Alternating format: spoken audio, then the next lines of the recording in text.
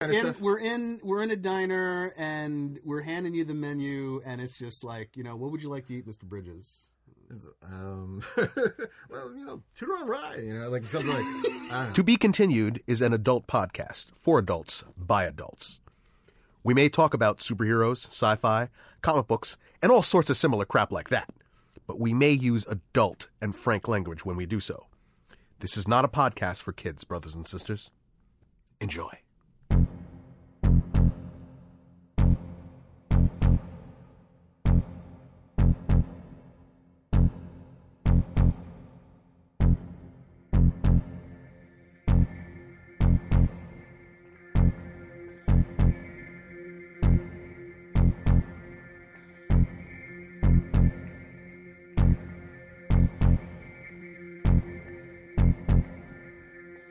And welcome back. This is To Be Continued, a fanboy podcast covering your fanboy passions. You're not going to learn anything, but if you stick around, you just might have some fun. I'm Miguel Alejandro Velez, one of your hosts. Edward Ng here, along with Jonathan Vergara, the greatest producer there ever lived. And Fair enough. we have a special guest in studio today because we're doing a special show. Special guest, please introduce yourself to the masses. Hey, everybody. I'm Matt. Miguel's old-time chum. Matt, of course, has been on the show twice before. He's the voice of Philadelphia. the voice of Philadelphia. More of the ne'er-do-well of Philadelphia, I think. Curmudgeon, maybe? Curmudgeon? Oh, Yeah. That's good. That's good. You may locally? want to get a little curmudgeon. closer, though. I may a little closer. right. I'm projecting, Edward. But you're projecting I'm projecting. elocution. So today's episode is going to be similar to the previous two episodes that Matt actually was on, which were retrospective episodes and not about films or other projects of the now. We're going to be looking back at two films. And I think it's a very interesting compare-contrast. They're from someone who has gone through a bit of a reassessment of their career the last 20, 25 years or so. And what we are going to be covering today are two masterpieces from the master. Thank you. No, not you, John. Not you. He also does have John as his first name. John Carpenter and his films The Thing and Starman. Now, a little background to begin with. These are both two films I've been really familiar with since I was a kid. But I was surprised to find out that the other three people in the room with me right now actually had not Wait, really you included? ever seen... I had not. For some reason, like I told Miguel, I actually confused it with The Blob. I don't know why. And not even the original, like the remake, right? Yeah, I mean, and, what do you want? It's like, again, like I said before, a lot of weed.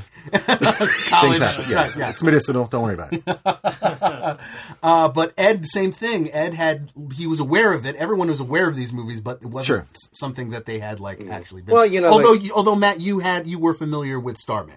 Oh, yeah. No, I definitely saw Starman back in the day. Was, always a big, Jeff Bridges fan too. But I mean, we were even talking about, like, I was aware of the TV show version of Starman. Starring, Before we continue on, Hayes. yeah. I'm really obligated because he's putting this on me, Matt. No, I didn't put him on you. See, no, He's I like, don't even want to go No, into, you like, did. the You did. impressions. You go, when Matt's here, make sure he does his Jeff Bridges. And I know, like he said, like, no, Matt doesn't he hates impressions. It's because it's not an impression. But you got to get him on this. I'm like, all right, so let's hear this. Yeah. just do the couple of words. That's it. Just give me a couple of words. All right, so now I'm hey man, it just comes down to it's really just a hey man, and it usually just involves here's a scenario. it really ties the room together, kind of stuff. We're in a diner and we're handing you the menu, and it's just like, what would you like to eat, Mr. Bridges?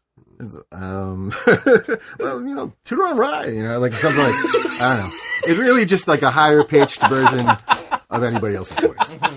And then, okay, so that's off the table now. We Sure. don't have to. Now it's off the table. We don't have to- Meanwhile, like, we can climb the rest of the ladder. We've been planning this. You've been planning the show for about weeks, right? It's been weeks. a long And time. whenever Wow. we bring it up, it's like, Hey man, hey, well, all right, Going on, man? what's going on, man? No, sure, yeah. That's man. just like your opinion, man. You know? Exactly. But Ed, you had seen Starman, but I don't think you'd seen it in a long time. Again, it's and like, you had never seen The Thing. Well, it's like one of those things where growing up in Jersey, we had bootleg HBO, and it was just one of those things. Both Starman and The Thing, right? Yeah, they were on a lot. They were on a lot, but I guess being 6 and 7 years old.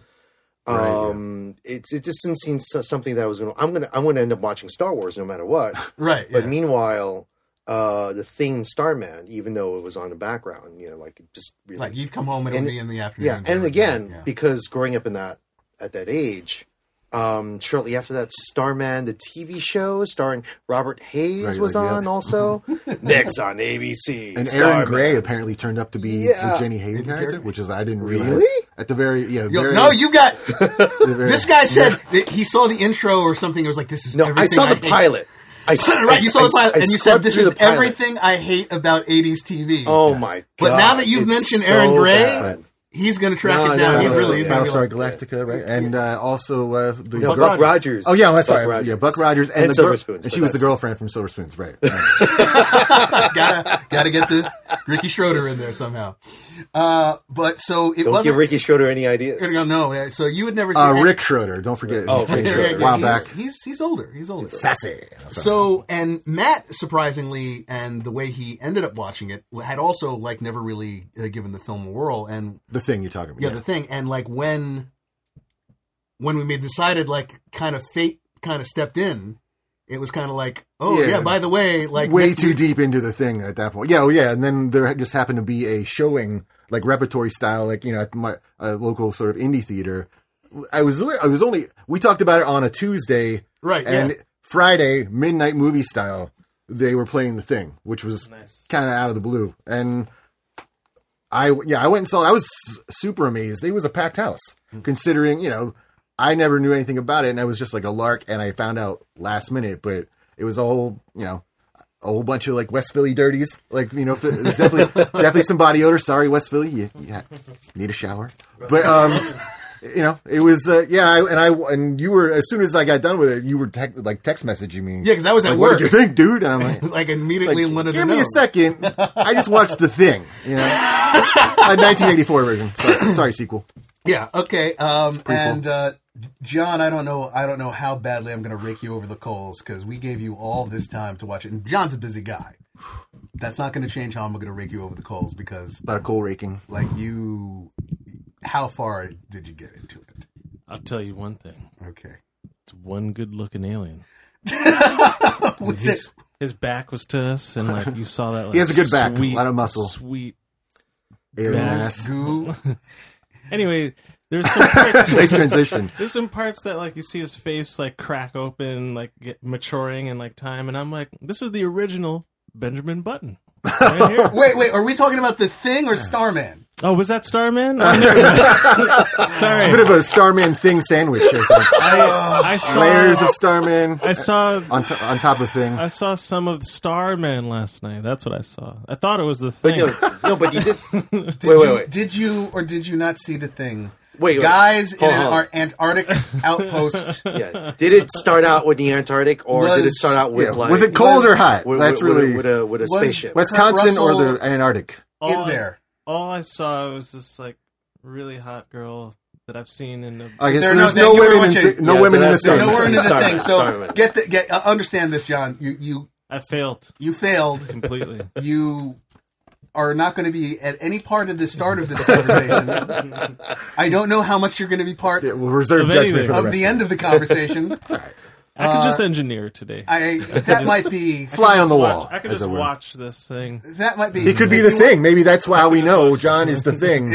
I don't have a flamethrower. Have you seen They Live? Is The Thing self-aware? Have you seen They Live? Depends on who you ask. Roddy Piper. Also sees aliens. The Obey movie. Roddy Piper. Big Trouble in Little China. But we're going to get into that. We're not going to. Ed's trying to John salvage don't the see so good. I think it's really what we're getting here.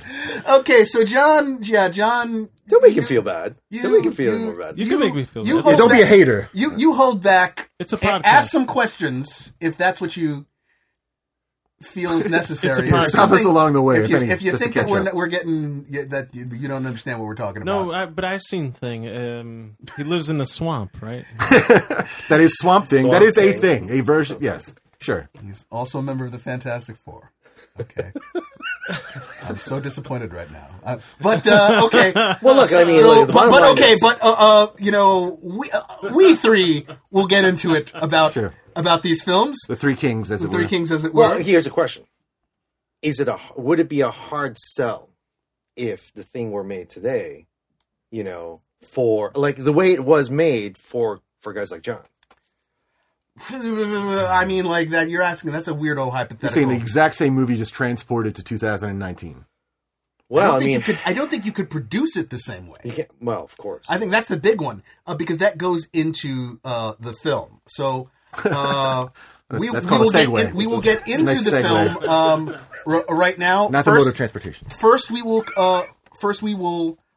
tackle Carpenter's The Thing, and then when we're exhausted all that, we'll We get squeezed into all the juice out of that one. we'll get into Starman. well, Which I actually I like to think of these two movies as sort of the Schwarzenegger and DeVito of of Carpenter's. and over- Carpenter's like the mom, and like DeVito. Like, oh, are we really? I can see the resemblance. You know what I mean? Right. But well, look, going to this. Why these two movies? Why again. these two movies? The choice is because Carpenter, as a director, is he made his big break with genre work, but mostly Independent Independent, genre yeah, work. exactly. Yeah. The Thing was his first big studio film, and they're two films that, on paper, seem to tackle the same subject matter: Alien First Contact, and yet they are diametrically opposed in every single way, right down to the fact that. They're both not alien. even just First Contact. I mean, if you go a little bit deeper, they also involve like alien. Basically, it's like not just assimilation but imitation. You know what I mean? Exactly. And Yes. that's sort of to me that's where like the thread really like kind of That is a good point because it's both they're both about aliens taking the form of human beings and interacting with them. Right. One in a benevolent sort of way, or at least not malignant, Right. and the other one is just malevolent. yeah, as it were. to the nth degree. And both show the range of this director, John Carpenter, and what he was capable of doing. Someone who I think I look at his films in general, and I think, especially when he was on that tear, that basically from almost the Thing, I maybe up and round to like maybe The Mouth of Madness. Right, we can at least should mention some of the stuff that Carpenter's been involved with. I mean, he's probably most famous for Halloween, right? And then you dig into some deeper stuff like Assault on Precinct 13. The Fog comes up a lot when you're talking about his horror movies, like you said, Escape from L.A., Escape from New York, even more so. Your Christine, Big Trouble in Little China, Christine as well, yeah. This And is and that's a They Live. tear. We already mentioned. They Live. That's a tear. That's a bit of a tear, and he's a. Is that all? That's all basically in the same decade, right? I mean, to this. Some of that was. They Live was 88, I think. Yeah, it was So- 88, and like Mouth of Madness, we were in high school. That was I a think little it bit was later, like yeah. 94, Right. 93, 94, something There were like some that. bigger gaps at the end. Or Yeah, at least but not the that- end, but sorry, John. Sorry, but Carpenter, that is. when after his career sort of cooled and he wasn't getting quite the response, but when he was on a tear, we're talking about a man who has an incredible classic sense of film. I mean, he always talks about his influences are guys like Howard Hawks, from that era. Right. Yeah. Especially that black and white era when he was a kid. Yeah. He really, in doing some of the, looking back into his interviews, especially when he's talking about where his inspirations come from, he talks about Hawks a lot. Mm-hmm. But he also talks about, these popcorn style movies that he saw as a kid and, sort of trying to get that same vibe, that same juice from it now, through his work. And, he decided to tackle genre work, which I think that is one of the big reasons why when he was younger, Right. he wasn't quite as respected because those genres weren't respected. That's true. I don't know, but if you do hear him when when you hear some of his interviews and listen to him talk about it, people, time and time again, people ask him about his genre work. I don't think he intended on just being a genre director, a horror director. Yeah, that's he true. definitely got sort of like nestled in and known for that. But, you know, that's why, you know, even something as like Starman became sort of an aberration of some degree, because nobody ever saw anything like that out of him before. And, you know, it being a sort of a love story and also sort of a road movie. With all that said, still sort of a sweet movie as well, you know, sort of a heartstring style movie. So Halloween becomes his first commercial, one of his first. Well, commercial independently hits. produced, and Did he write? I know he wrote some of the other stuff, but did he write Halloween? I don't think he did. I don't think he did. I don't think he did either. I think he might have wrote one of the sequels, but not. I think he wrote I believe he wrote Halloween Screenplay 3. by John Carpenter Oh, it was by John Carpenter. Okay, so he did. and Deborah Hill. He did. I know he also wrote the third one. He wrote Season of the Witch.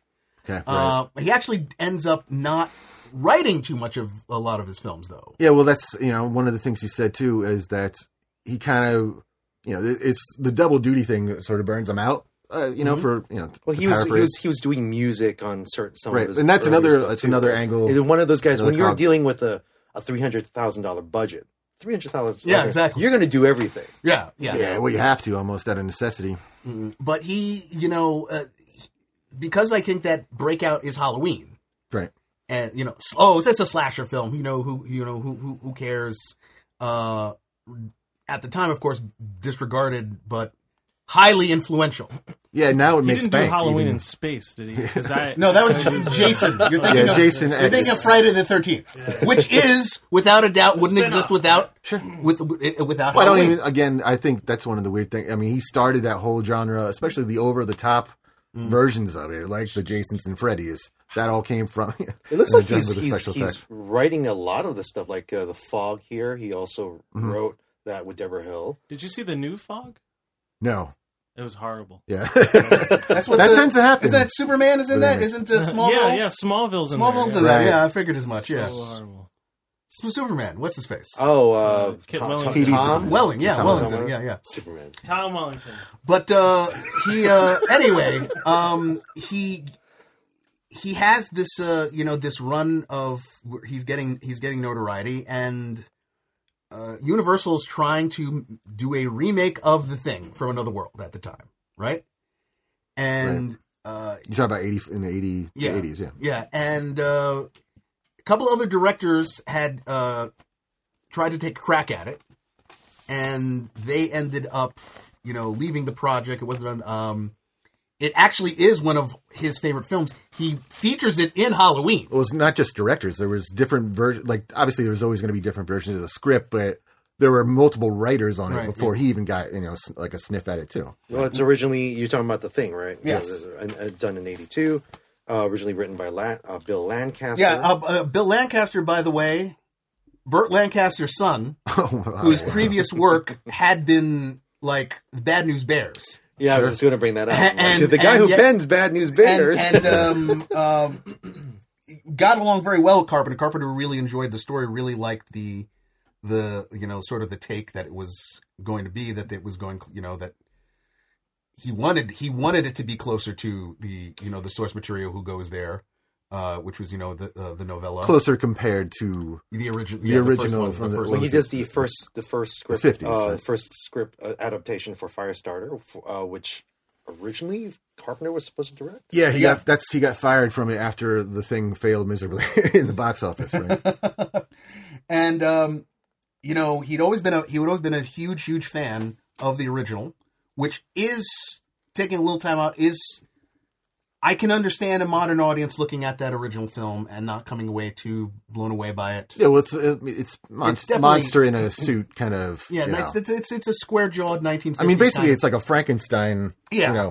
Scenario. but you can understand Frankenstein at the North Pole Yes, is really yeah. what it comes down to. It's like sort of South Pole, one of the So poles. Yukon Cornelius has been killed, and they've reanimated. They his do corpse. set the thing on. They set that shit on fire. A Yeah, lot, though. exactly. Well, that They throw like buckets of gasoline or something. I don't even. right, and eventually, the like scenes- electrocutive to get rid of it. Yeah, and I mean that at least was impressive.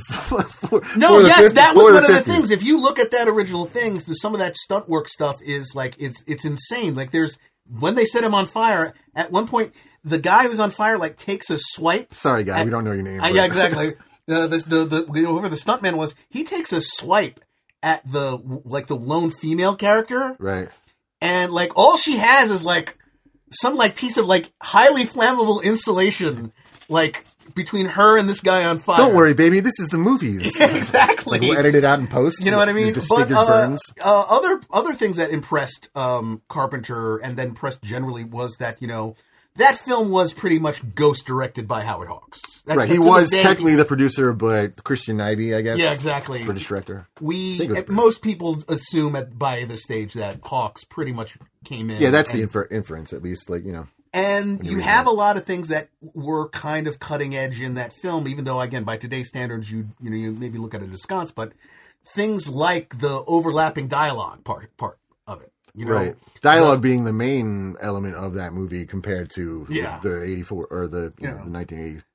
And the idea of there's small little things. There's stuff like, you've got the square-jawed hero, but every character sort of puts his little his cents in. And the characters are way different from even like the old novella, like the original novella, or Carpenter's version. They have, from what I can tell, totally different names. There's not a MacReady. There's not a Childs or any of that. I mean, at least like we talked about me. I went back and read the Who Goes There novella, and there is definitely MacReady. Like that's what I like.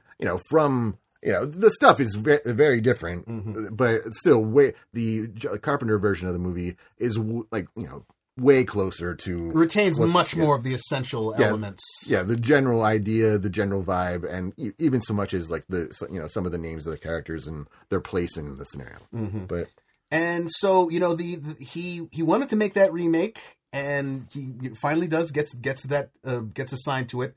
It's an interesting production. It's an interesting crew that he brings together for it.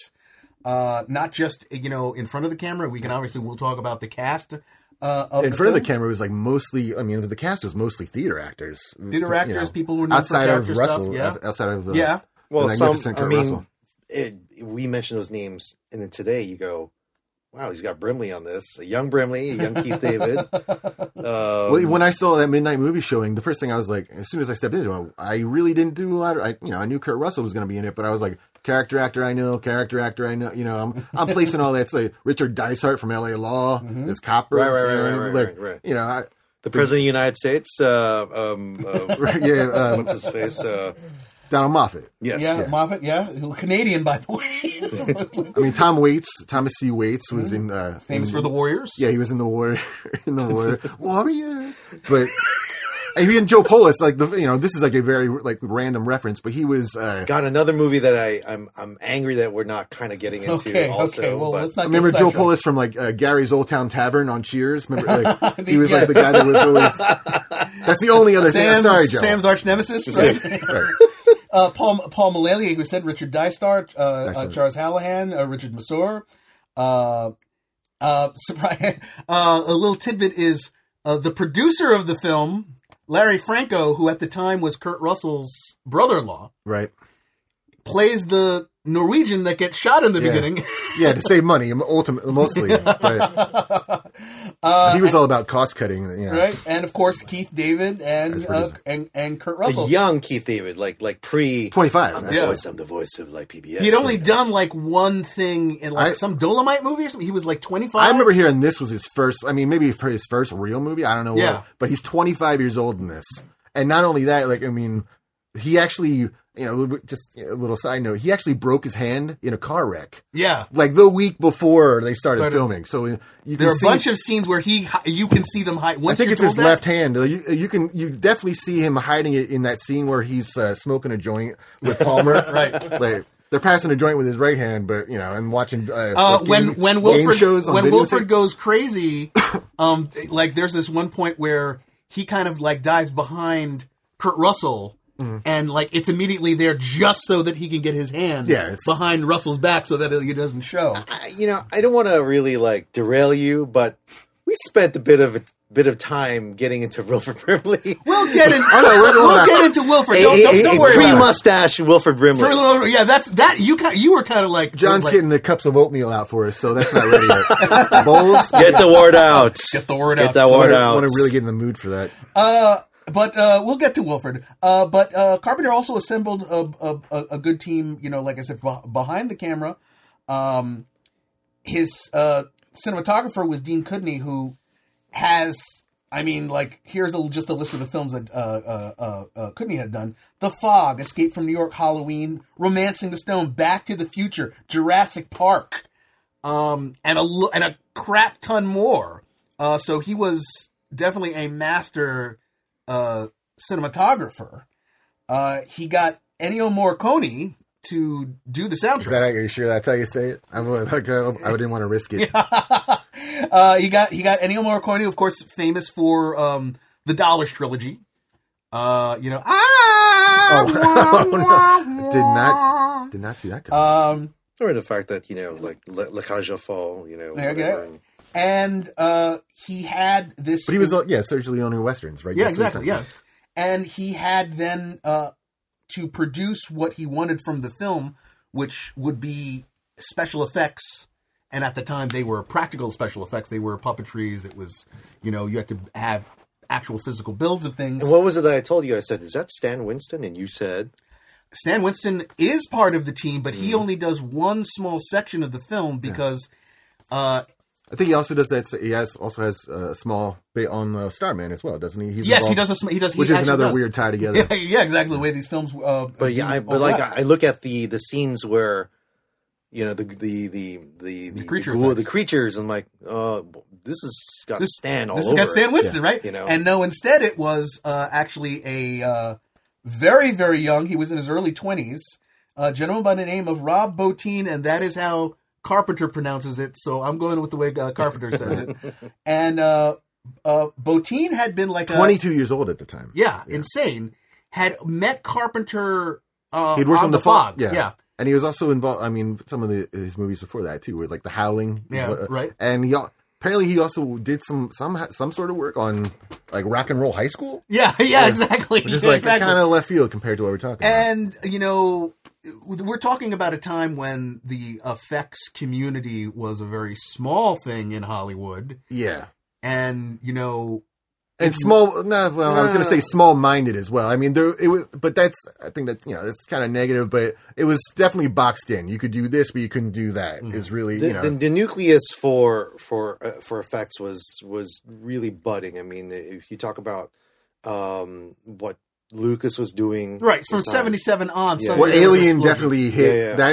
That was like the genesis of stuff that happened that Rob Bottin does here. Yeah, without a doubt. And he worked his butt off, and that included Bottin working with. We'll get to that. Yeah. No, well, I had an idea about him. Like, I mean, the interviews that I read I've seen with Bottin, Poutine, I don't know.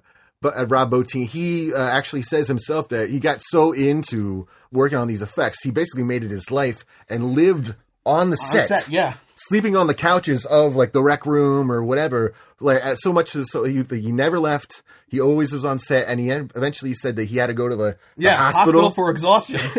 It's like, all right, and I'm that's not gonna partially what brings in Stan Winston, because they couldn't they needed to finish up the sequence with the dogs, right? But Bottin also ended up working with per Carpenter some good storyboard persons, and one of them was Marvel Comics artist Mike Ploog, who was known for working on stuff like Ghost Rider and Man-Thing. So this was like... This would be in the 70s. Yeah, exactly. Yeah. So, and Ploog... That's interesting. He had gone on to then do, storyboard work for Hollywood. Right. And so this is... And finally, last but not least, he managed to rope in master matte painting artist Albert Whitlock. Right. Who had been known for, working with people like, Alfred Hitchcock and doing all sorts of... The Birds, I think, is something he worked on. Which is a weird thing. I mean, now stuff that... I assume that some matte painting stuff still happens in movies, but at that point, that was your CGI to a great degree, where they basically would only build parts of sets and fill in the rest with matte paintings instead of like a crowd scene or, like they do in, like Star Wars or anything. And you needed real artistry because, again, you have an artist background, and Thank you. That's nice of you to say. Well, my mom says I'm good. Thanks for designing our logo, by the way. I don't think we've ever really said this on the show. I do what I can. But that I listen at home with one tear rolling down my cheek. That's my baby. But you can see the level of detail you would need back then. And the lighting was the number one thing. I mean, there was another behind the scenes that I checked out where he Whitlock, Whitlock goes on and on. I mean, his main thing is you got to have the lighting. I mean, it's even if it's the best painting in the world, it could be the Sistine Chapel. If the lighting doesn't match what's in the shot, it's useless. And again, that's where it comes down to. I think that same thing holds even with CGI. If the lighting is from the right and the actors is hitting from the left, that looks like bullshit. Now this has all a price tag of $15 million. Right. Yes. Considered a box office disappointment. Yeah, brings in only $19.6 million.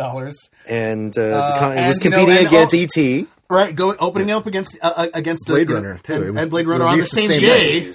But that was also a failure. Don't get right. That's true. Right, that's true. That's true. Yeah. And then on top of it, you got to think the studio execs. There were these things that he was asking for, before the release, that would make them look askance. The idea of here, I'm bringing this nucleus of actors. I have really only one semi-bankable person in Kurt Russell, and like you said, I'm bringing in all these theater and this is way before Tango and Cash. Yeah, exactly.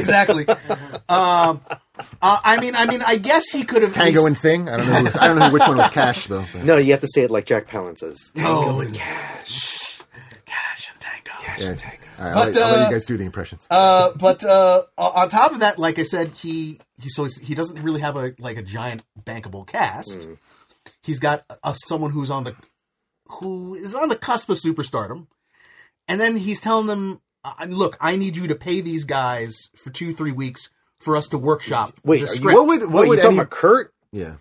What would anybody have known Kurt Russell from? He wasn't a superstar. Well, he was very much a known quality. Known, but he wasn't out of the Disney farm. Yeah, Disney movies. I mean, everyone knew who he was. Yeah, but I mean, I don't know, man. That's like saying the guy who was starred in the Flubber films was a superstar. Well, it was Kurt before, and I'm glad you're bringing this up because it's Kurt before Tango Cash, before Big Trouble. Right. And it's to some degree... Before Captain Ron. Come on. Martin Short is a revelation. Ladies and gentlemen, I mean... And, of course, way before... Overboard, ladies and gentlemen. Before his Jebediah Stane... No, you're mixing... No, I'm just... I think they missed their opportunity with Captain Ron and in the modern times to bring him back and do those, the Captain Morgan commercials. With Captain Ron. And then Captain Ron's just standing there. It's like Captain. I need some... I'm sorry, I got to save my Jebediah Stane for later. Obadiah Stane. Obadiah Stane. But, he told the studio, you got to pay these guys because we need to workshop this script and they need to learn their characters. And then there's just the shoot. There's we have these untested guys doing special effects. And then, by the way, we're going to do location shooting in the wilds of Alaska. Yeah. British Columbia. Well, I think it was right. Yeah. But the weird thing is, they actually did. I mean, they needed at least 6 months lead time because they went and built the set for in the summertime. And so it would be covered in snow. 6 months later. But if you see where they built the set originally, it was all mud. Right, it's on a glacier, but because it's a mining camp. It's near a mining camp, and one of the things about the difficulty of shooting this thing is you got the temperature issues, and you talk about the whole thing with the cameras, the lenses. Yeah, the lenses would fog up. He had to leave them overnight outside, and the countless. Gosh, how many flamethrowers do they have on set? Yeah, that's another. Yeah, seriously. You know what we need? Being scientists and all. Flamethrowers. What do you want? Who do you think they're supplying that? It's like a 5-pack of lighters at the Walgreens. Now it gets a Drew Struzan poster. Right. Another thing, another knocking it out of the park aspect of the film. Carpenter, I'm not going to say he didn't want it, but I don't think, like, I think his original reaction was that he didn't like the way, like, what, you know, that it was like, oh, another guy in a suit kind of looked Right, like yeah. his But impression. when you think about it, it was again this sort of. I like- love that poster though. Yeah, it's off the beaten track. It stands out amongst Drew Struzan's work. Yeah. Because it's not, when people think of Indiana Jones, they think of Star Wars. I think I like it because it actually, I mean, when you see the movie, you're like, oh yeah, I get it from seeing it. But then if you haven't seen the movie, it's What like, is that about? Yeah, and it's like sort of a red herring-ish kind of scenario to it. It doesn't just say everything. It's not just like modern posters where it's just like Photoshop crap, yeah. Yeah, like a 3/4 view of Harrison Ford and then like tiny like heads Yeah. at the bottom with like, you know, Yeah, just a tie a collage as it Yeah, were. essentially. And so, like, even with the movie poster, we're getting a flavor. We're getting something different. We're getting off the beaten path. And, you know, he delivers this film. It's the cast bonds in making this movie. All male. There was one woman in the crew, and she ends up having to leave. She was pregnant. Because she was pregnant, exactly. So it would, like, then suddenly Who's just the became father? The thing, all right? not that you would know, Jonathan. it was Wilford. It was Maybe Wilford. it's Starman. You saw that. You tell us. Does he have any orbs? That's how. Is that maybe that was the inspiration? Can he change the TV with just his finger? There Was you go. Hey was man. one of the blue that's orbs what we can do the now. egg? But you know, it was this incredible endeavor that nearly killed Rob Bottin, and unfortunately, in the end, nearly killed John Carpenter's career. Yeah. Because when it came out, it was savaged Right. by everyone, and in a way that What they called I think it was one of the main newspapers called it Instant Junk. yeah. Instant junk. A Yeah. wretched excess. Wretched Excess, right? Proposed as one of the most hated films of all time, which is nuts. I mean, it earned Razzies. It's like, go do Look at something you else. three. Is really what you're trying to tell. Even Grand Poobah critic Roger Ebert, Yeah. who was known to be very open to Who is genre work. the good cop of the two? Of Yeah, of exactly, this and film. who would defend genre work. Just apparently, also was not forgiving of this film. Yeah. Very few people saw the artistry of it, who saw the craftsmanship of it. I do think it. What's your review of it? Well, we're Just gonna go. get to it. That's We're what gonna we're get to it. doing. by the We're gonna way. get to it. No, John. but you're talking about their review. Yeah, So well- contrast it a little bit. Okay, well, having Well, seen, I think having seen it, in the difference that with that in mind, I actually do think if Ebert were to was still alive, obviously rest in peace. But if he was still going, I think he would have a different opinion of that movie now too. Like because all the opinions about it, that's the main really like the main motivation that we're that brought us to talk about this movie is that opinion, the popular opinion, like fanboy opinion. Has changed about this movie from that moment. And I think Ebert would have been on board with that because it's like, yeah, you know what? There was a different time, a different thinking, a different, it was uncomfortable. I mean, this movie is uncomfortable as fuck. But once you get like the benefit of time underneath you, you can see like, yeah, there's like a lot worse, a lot more gory, a lot more, It gives to show you, bullshit. I mean, the subjective nature of things. I mean, look at this. I mean, what is cinema of all things? Cinema Fantastique, right. okay, which is the horror, fanboy the horror counterpart to Starlog, right? The most was that hated movie, Fangoria? That's just your opinion. the most hated movie of all time? Question mark. A Starlog, cold and sterile of all. Yeah, and that It laid the Starlog. That is what actually hurt Carpenter the most because he was like, Yeah, the the fans, insiders. He's the not people getting the who love was- from the genre. the genre, The genre people who were like, oh no, we don't like this. We don't like this film. We are thoroughly turned off by it. And almost like they invented trolling at that point. You know what I mean? That's like the genesis. Like They just wanted to pile on. Yeah. I think it became part of that sport. no internet, all troll. Yeah, exactly. It's a film that has gone through a reassessment, and we will continue with our reassessment after we come back from some words from friends. Hello out there, everyone. My name is Miguel Alejandro Velez. And Edward Ing here. And we are the hosts of To Be Continued, a Fanboy podcast. As anyone knows, we are based out of the Park Slope, Brooklyn-based Pancake Studios, providing to us by one Jonathan Vergara. Ed, what can they expect to get out of Pancake Studios? And here at Pancake Studios, covering your audio recording, production, mixing and mastering needs. And Jonathan is a complete wizard when it comes to these things. Coming this month, it would be our 3rd year anniversary. And he's made a home for us here and continues to produce quality. Look no further. Pancake Studios. Go to www.pancakestudios.net. I love our logo. No, really. I love our logo. The To Be Continued Fanboy Podcast logo was provided to us by friend of the show, Matt Silkowski, who also runs MSD Studios. And what does Matt do at MSD Studios? He provides positive reinforcement for your brand.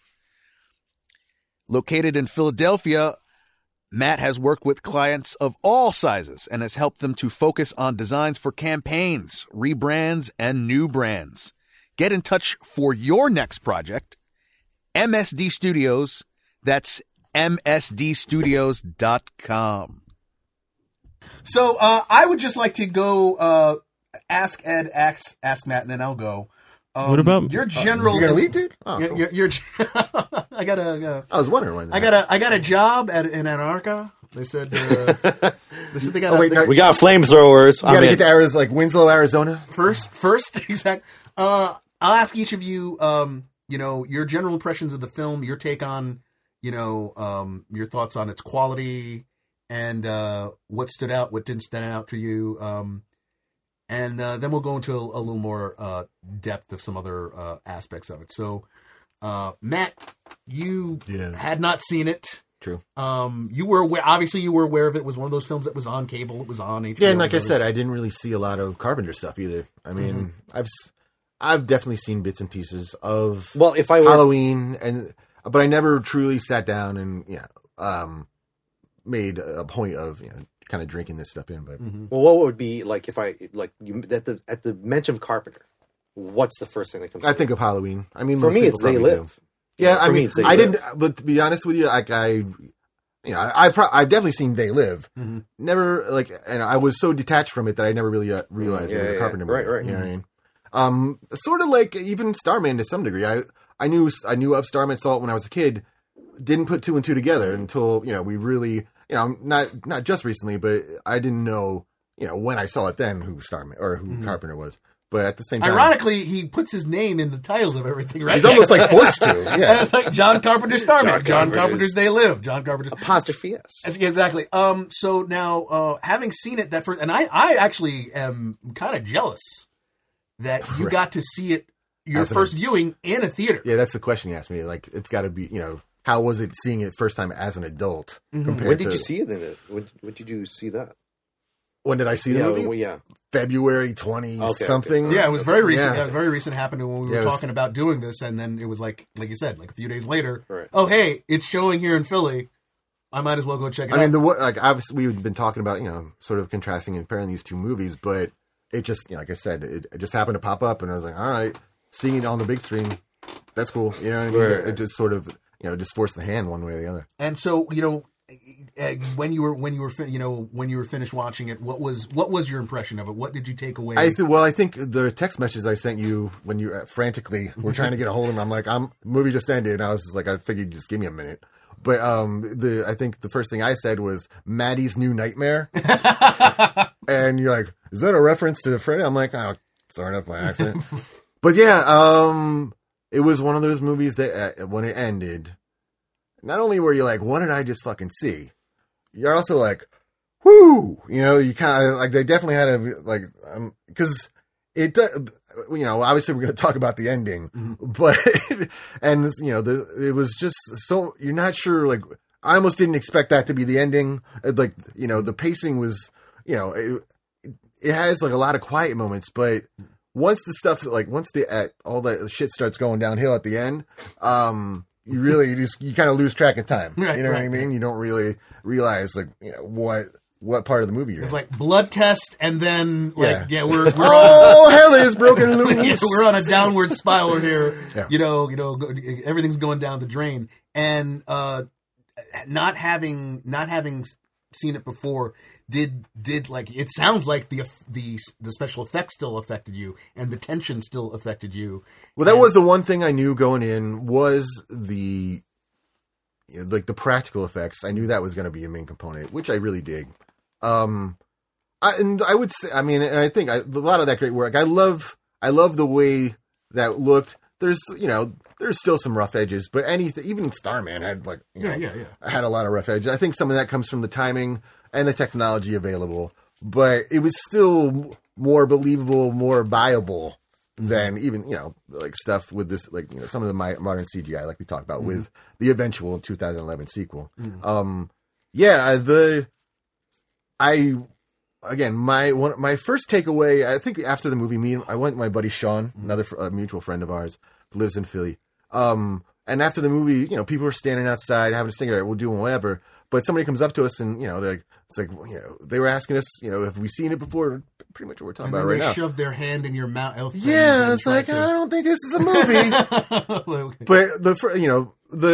one of the first things I could think about was that whole character actor ensemble thing, which is, as soon as it started rolling and we get into the scenes in the rec room, the scenes inside the compound, and which are just guys talking. The fact that even though Kurt Russell eventually is like rises to the top as far as the main character, the interest, I was like, wow, like Brimley. I don't mean to bring Brimley up. It's a subject. Oh, we'll bring him up later. But like Brimley, all these other guys, like, wow, this is like, that's sort of different, for even like horror movies, because there's a lot of dialogue, especially in the beginning when they're trying to figure out what the fuck's going on.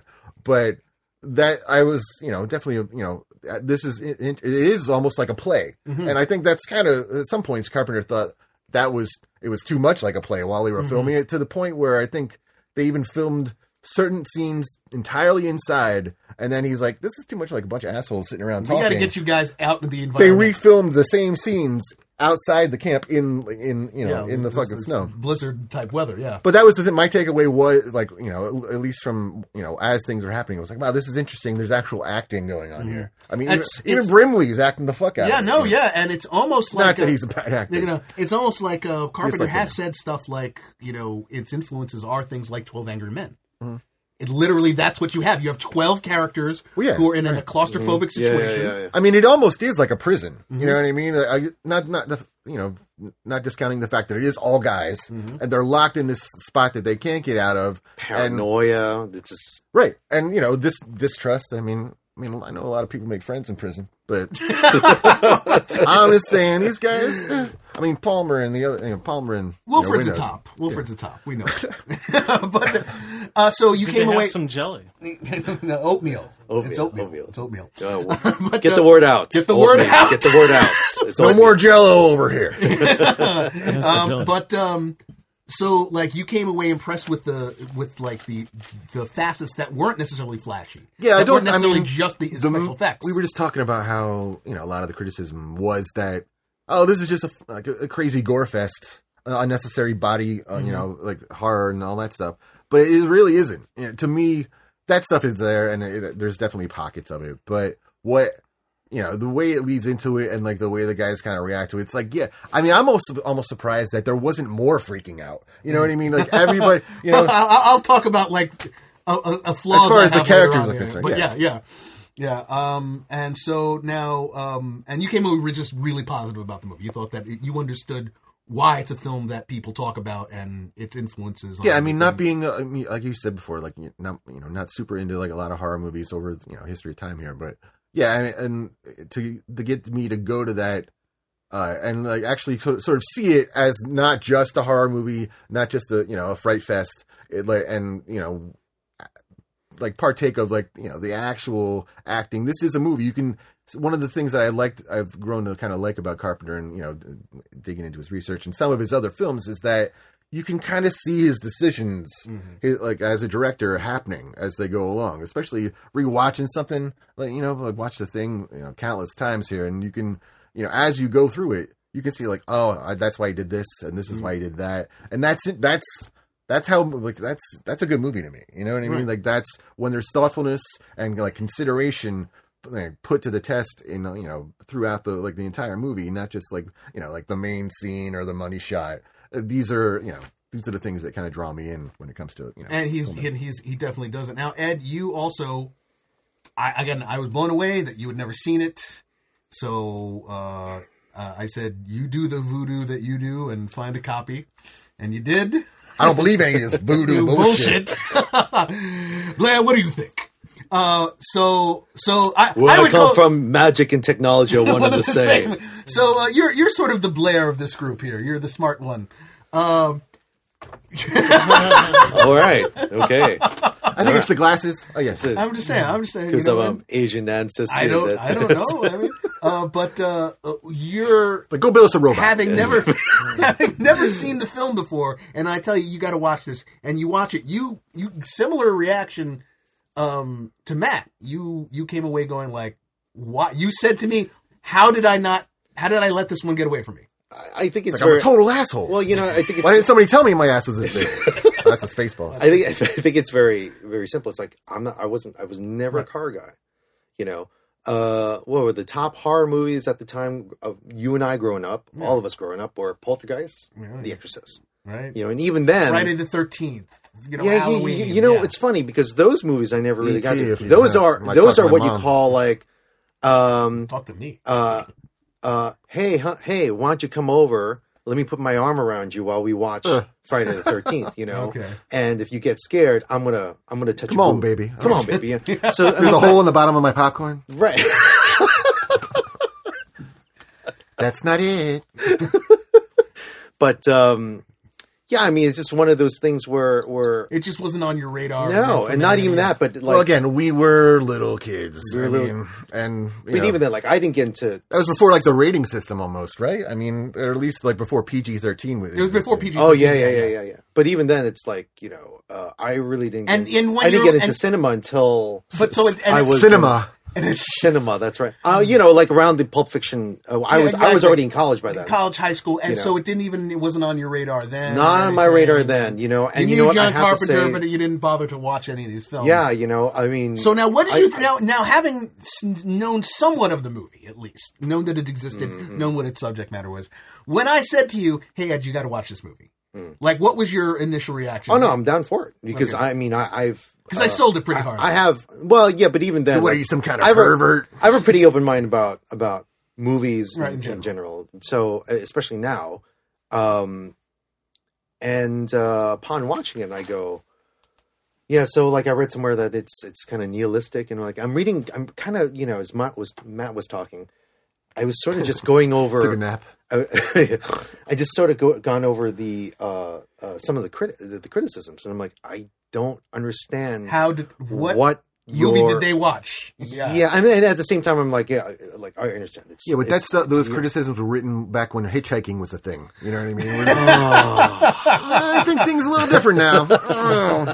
Kid, you could get your head chopped off. No, but like, I mean, if the idea is okay, I want to go into the movies for something that's kind of uplifting, where the hero wins at the end. You're like, well, clearly this is not something. It's come up. It's a throwback to the more nihilistic 70s films. Yeah, right. First thing that comes up, Easy Rider. Well, it's got Easy Rider ends with that. It's got a 70s sensibility with that exploding motorcycle at the end, right? Yeah. And that's your ending. Yeah. That's your ending, right?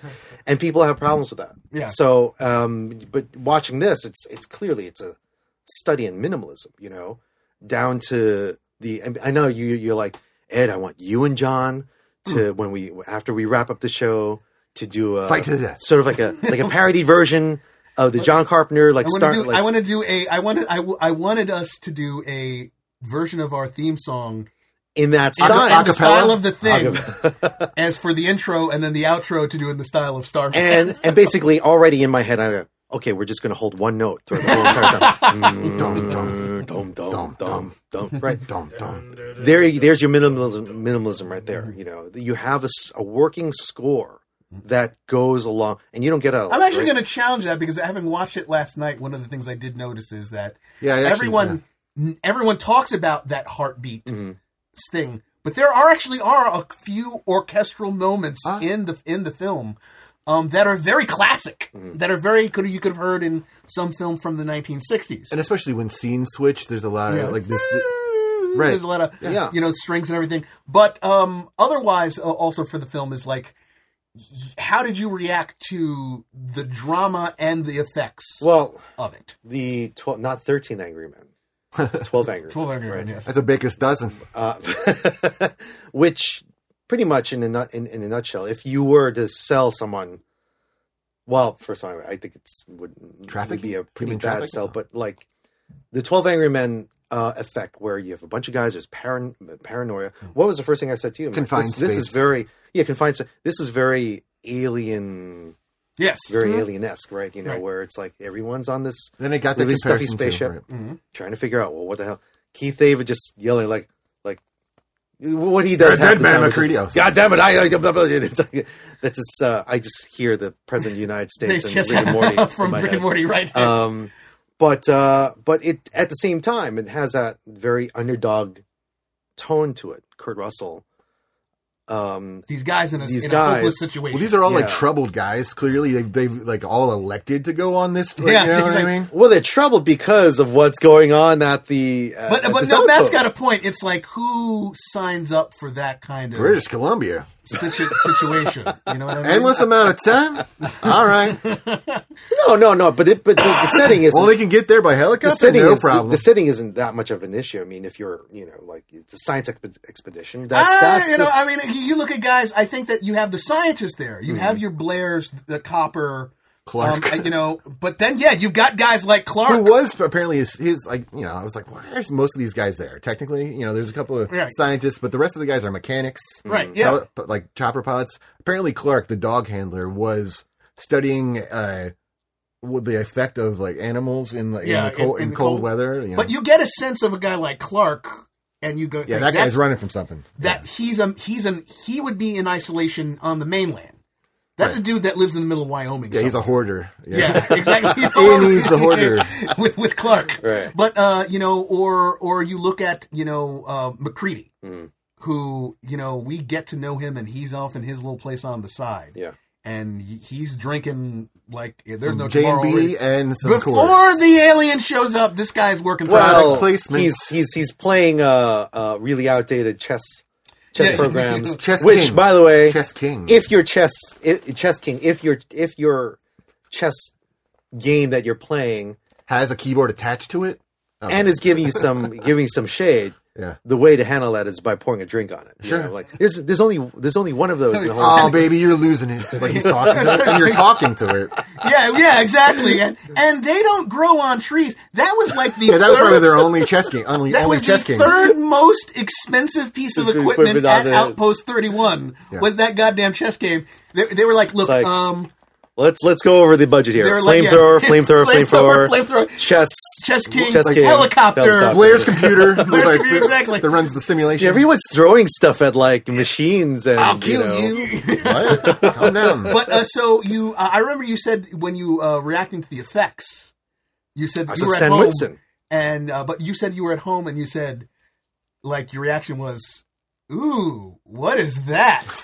Yeah, because of that really minimalistic tone, you don't see. Then suddenly you don't see any action until like the last third of the movie. You know, right? I mean, or not. I mean, not the dog even thing halfway. kind of It's kicks already- in. The dog thing is mostly Is puppet- early. it's Is puppet early. work. Oh, where they're shooting down the dog, that whole thing. And well, like, not just that, but I you- mean when the dog does the dog transformation. Oh, okay. That is early, and then Yeah, but but to be honest, the big blood, the blood test, that's when it really kicks in. that's when yeah, You know, like, whoa, Yeah. what's going on? And then all hell breaks Kurt loose. pointing guns and saying, "Are you going to take he's the blood got test?" dynamite. Dynamite and Oh yeah, flares I'm sorry. next to each other. They come together, right? You can have those. he's packing a lot of things. He has a gun. You know what I need with my dynamite? I think I need some flares. Can that I hold them together? Is that okay? we're keeping in the guys are- storeroom. Isn't it like you see behind him is also like Well, he boxes lights of, it like, in the M- dark. And like- like he's like when he's in the storeroom. He's But like, it's like also like boxes of like M&Ms and chocolate and like everything they need. TNT. let me see. Is there any gasoline around here? And just make this like kick this up a notch. And by the way, if you're Where are the going Ziploc to bags, Hopper? this is for the honest. right next to the dynamite. if you're going Right next into to this the movie, napalm. if you're going to this movie expecting lots of action, yeah, it's not aliens. it's not aliens. You Yeah, know. exactly. On top of that, listen, you can only count like the really super stunty action scenes on one hand. Sure. And that's Kurt Kurt doing that flip at the end. And I'm like, whoa, where did that come from? I have a feeling that was not a part of Carpenter's, part of the script. It's making more dynamic. It's like, what if I... Have fun with it. Kurt. Have fun with it. flip, somersaults. And when you finished it, you also understood. You was like, okay, I get why this film is. Here's the thing. Lauded. This is one of those movies, and I don't do this a lot, with a lot of movies, where you sit through the credits. The credits are rolling, and you're just sort of trying to process everything. That's what I was doing. You're not sitting through the credits waiting for an extra scene. Oh no, but that's a part of it too. I'm like, McCready's still drinking some scotch. Because that's not. We're living in today's age, right? It's like, alert. Maybe there was some sort where's my post early credit scene? 80s post credit scene. Whoa.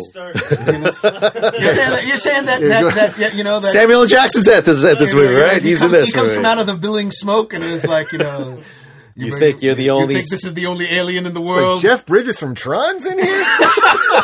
That's kind of weird. Who knows? Wilford Brimley playing like a proto Nick Fury. Well, You think you're the only hero? He was the proto Nick Fury in Remo Williams' The Adventure Begins. We were talking about earlier. Well, this was The 80s on the brain. a pre-mustache. Yeah, that was one of the most striking things about this. Yeah, everyone always goes the pre-mustache like, Wilford Brimley. Brimley's in this. Was it? Yeah, And this turned into the whole rabbit hole thing. That'd be for awesome us. if like you could tell he was the thing because he had a mustache at the end. You know what I mean? Now, Matt, I don't know if you realize, Matt. What's that? We went into this whole Wilford Brimley rabbit hole. Yeah, And you was like, guys so love what is that show that he's on with Shannon Doherty and Our House? Yeah, I Our House. And you watched the intro to Our House, Okay, in the intro to Our House, Deidre Hall. Not only do they have Patrick Dempsey was the dead son, apparently. the dead father. Not only do they have Wilford, in pure pander mode, he's riding a horse at one point in the Our House intro. Fuck yeah. He also skateboards. Oh, wow. No stunt person. There's before Wilford is skateboarding. We're not talking skateboarding about. dog. I'm just going to give this a try. I'm going to stumble on this. yeah, No, yeah. throws he's himself into it. he's like maybe a little, maybe like okay, maybe an doing arm's length away from Tony Hawk's. All right, Yeah, so he's doing kicks in the whole 9 yards. It's this is why when later on you had never seen Hard Target. yeah, and I sent you a throw clip this of up. Hard Target, and I'm like, and what I'm the like, hell? and you were like, don't send me this. I don't care. And I said, Wilford fires an arrow. It's in a John Woo Wilford- movie. In a John Woo movie. In a John Woo movie. He rides a horse with a bow and arrow away from an explosion. And it's, again, it's 93 John Woo. It's no CGI. It is, they set something on fire next to Wilford. It's the right thing to do. It's the right thing. I And hate a that tasty way to do it. I hate that. I feel bad that we're derailing from the whole discussion. From the But I'm essence. sorry. Get it out of Wilford your Brimley, Wilford Brimley playing a Cajun, okay, and these thugs are just like they're in Real his Cajun impression at that they're point? in his domain, and he's trying to protect this girl. It's like, you hang on to this, don't spill any of this. He hands her a flask, and flask. he goes, here, take a drink. Take a drink. Do not spill. Do not spill. Kill the grass. Draws the arrow. Draws the like Razor flaming Ramon, arrow, right? and he says says something in Cajun that's like, He says something "Come Creole. on, give her whatever," like "Gee," and bang, Sounds like French a little fires bit. the arrow at Lance Hendrickson. By the way, Yes, misses him on this is purpose, though. purpose. Knocks over like a lantern, sets everything on fire, which then in turn sets off explosives. Maybe he got them off of the And thing he set. rides I away. think He might have trots some away, leftovers. Yeah, exactly. one-handed. One-handed on the horse Right. with the bow on one hand. He's a legend. Wilford, he deserves. we love you, buddy. We love you, man. We love you. So, But, other than get your- coming get away the from- word out. Get the word out. Other than love of Wilford, though, you came away going, "I get this. I get why this movie is what it was." I think, and that's why I hate this is clearly a horror genre movie, but I go, no, I mean it's categorized as a sci-fi horror genre, but even then, it's like it's really reducing what Carpenter is what Carpenter is really trying to accomplish here, Right. And he's telling a really good story in a compelling way. in a very compelling through genre, and I mean, I completely walked away. Now I feel like, gosh, what am I missing? What else am I missing? Well, I'm happy. I'm really happy that both you guys had that reaction. because it's a film that I've always... Because that would have fucked up the whole podcast. I'm really curious why you didn't watch it. It was one of, like, you know, I hate to say that it wasn't, like, we talked about, like, not really all being into horror and stuff, but it was an oversight, and, you know, I've now rectified that. It's been rectified here, except for one person. Oh. But we'll get back to further my opinions in a few moments after some words from friends. Ed, you know, we were over your place the other day, and you were having some work done down there in the basement, right? Yeah, so I've got a basement. I know it's really unbelievable here in Brooklyn, but I've got a basement, and my wife has an office downstairs. But we had our bathroom basement done, and Anna Maria Stanimir Grummo, a friend of the podcast, who lives out in France, she consulted. She says, "Hey, let me design your basement bathroom," and that's exactly what she did. She did everything via email, via FaceTime. The renderings and everything, right? The renderings and everything, completely beautiful. I took the renderings and hired a contractor, and they are currently as we're speaking, putting the finishing touches on my basement. And it looks fantastic. It looks great. Servicing clients, domestic and international. Amasta's here to help you through your different phases to transform your space into a reflection of you. Go to amastadesign.com. That is Amasta, spelled Amasta design. And those were words from friends. Now, I would like to talk about my view of this film, which is informed differently from you guys, because you said, "Oh, well, you're better, we're worse." We get it. No, I mean, of course, I mean that's a given. But you said, well, we were kids, and this was a film that wasn't appropriate for kids of a certain age. That's why it was like more of an access to that kind of stuff. Yeah. Here's the thing: my mother and father were batshit crazy. Oh wow. They let me watch anything, almost anything, as a kid. Well, same here. So it was like USA Up All Night. Really? Yeah, sure. Let me put it this way: this was one of those films that was, I didn't go see it in the theater. But I saw it as soon as it was available on home video. Yeah. As soon as. And I don't know why, as compared to the other horror films that we've already discussed, of the period, why this film resonated with me. Because I wasn't a guy who liked Halloween. I don't like being scared as a kid. There wasn't this sort of, is it creepy, kooky. No. As I always say, Catholic school... there you go. Say no more. Boom. Right. Things like The Exorcist or The Omen. No, fuck that. The devil is real. You don't, and then the Hispanic thing on top of it. Forget it. Here's the whole El Diablo. Yeah, no.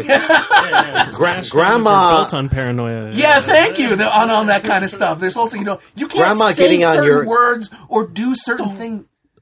Yeah. Don't even say it. Yeah, exactly. Listen, your grandmother. Listen. No. We all love grandma. Like everyone, including mine. Do I? And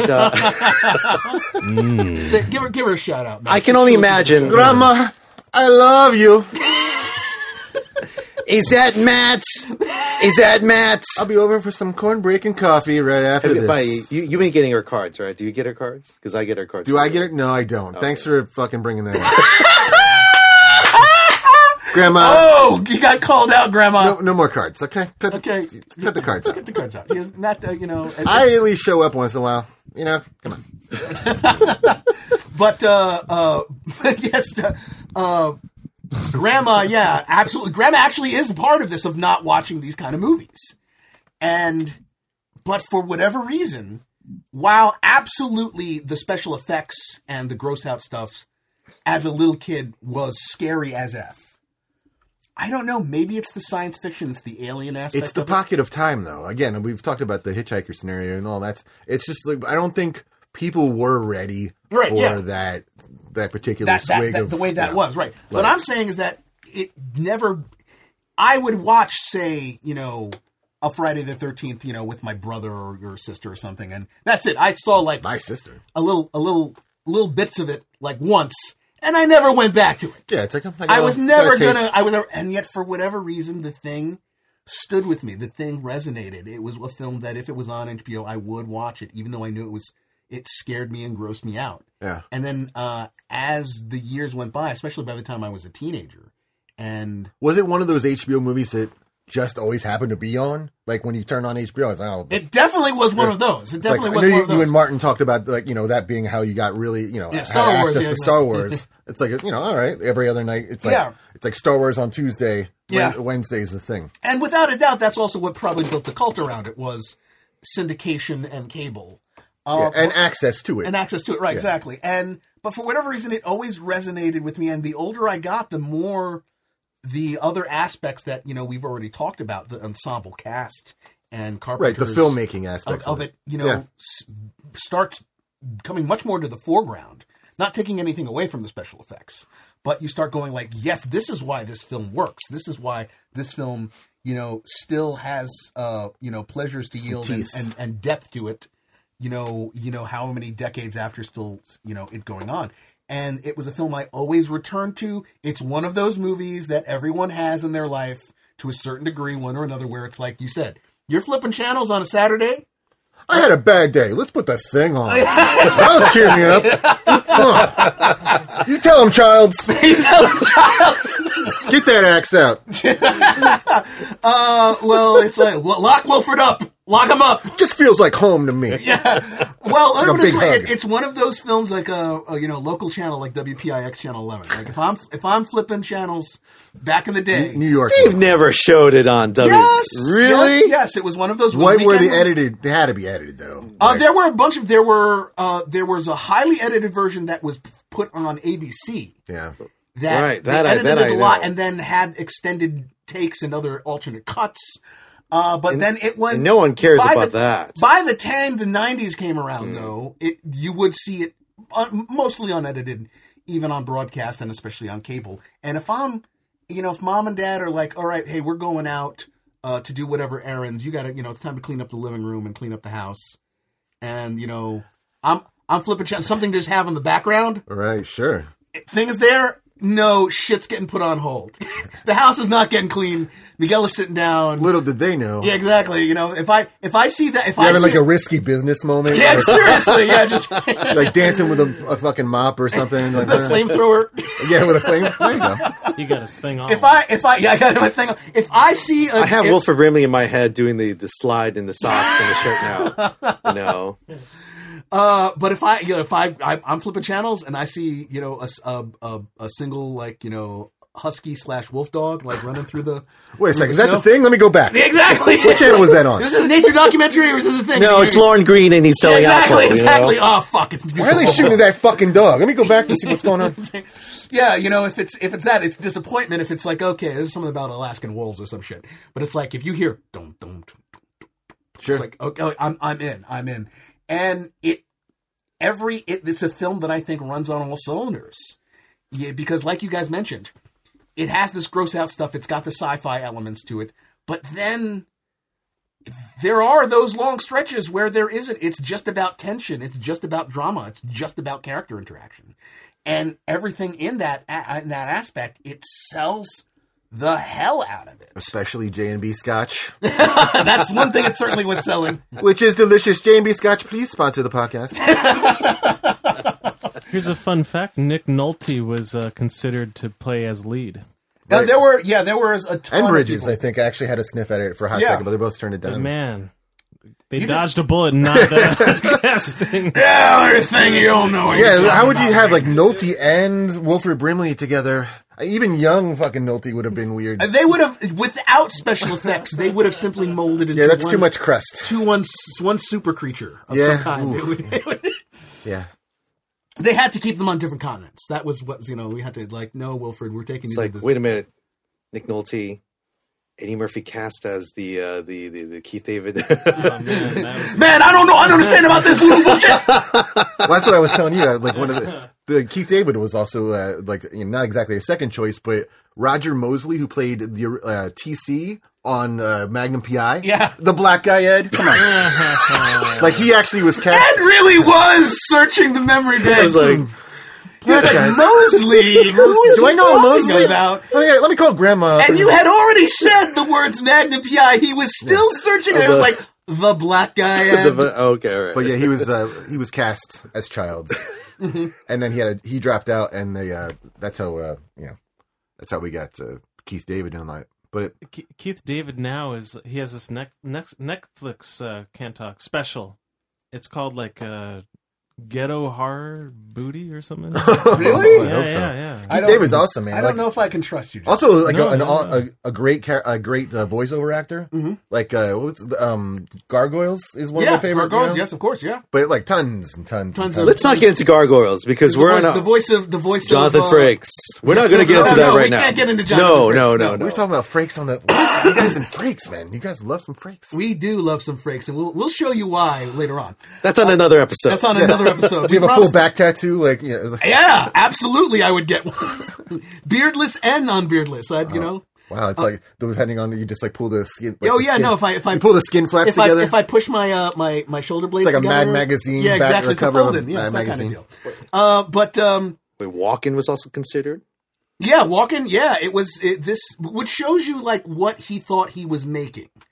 That's why the reviews are so, bamboozling to me, because it's like, no, this cast, this group, this was not schlock. This was not bottom of the barrel. Nothing about this film is necessarily pandering. It's like even some well thought out weirdos. Yeah. Like, you know what I mean? Like we do. Like when we do it. who are given their all. Like there is no weak guy. Well, I was watching the commentary track, and it's basically like numerous jokes about them like trying to outact each other. You know what I mean? Like they basically were all just like hamming it up. And Carpenter at some point has I gotta reel this in. You can't all be the star. It's not Streetcar Named Desire, okay? Right, exactly. Now, John, let me ask you a question. Having not seen the movie, Yes, sir. what do you think about what we're saying? Like, you are aware of what the film is and is about, right? I just see a couple of guys with privilege talking about All their privilege. Mississippi Jim would Membership. give this film his stamp of approval. And do you want to know why, John? It's got two black dudes. Not just because the two. It's a horror movie. Two black dudes that don't technically die at the end. Yeah. Yeah, that they're essentially. not first to die. You mean to tell me there are black people in this film, 1984? Is that his? They weren't first to die. They were not. They were not Mississippi Jim. first to die. It's blowing your mind, right? Mississippi Jim lacks this John Carpenter. He lacks this John Carpenter. I'm going to tell you one thing.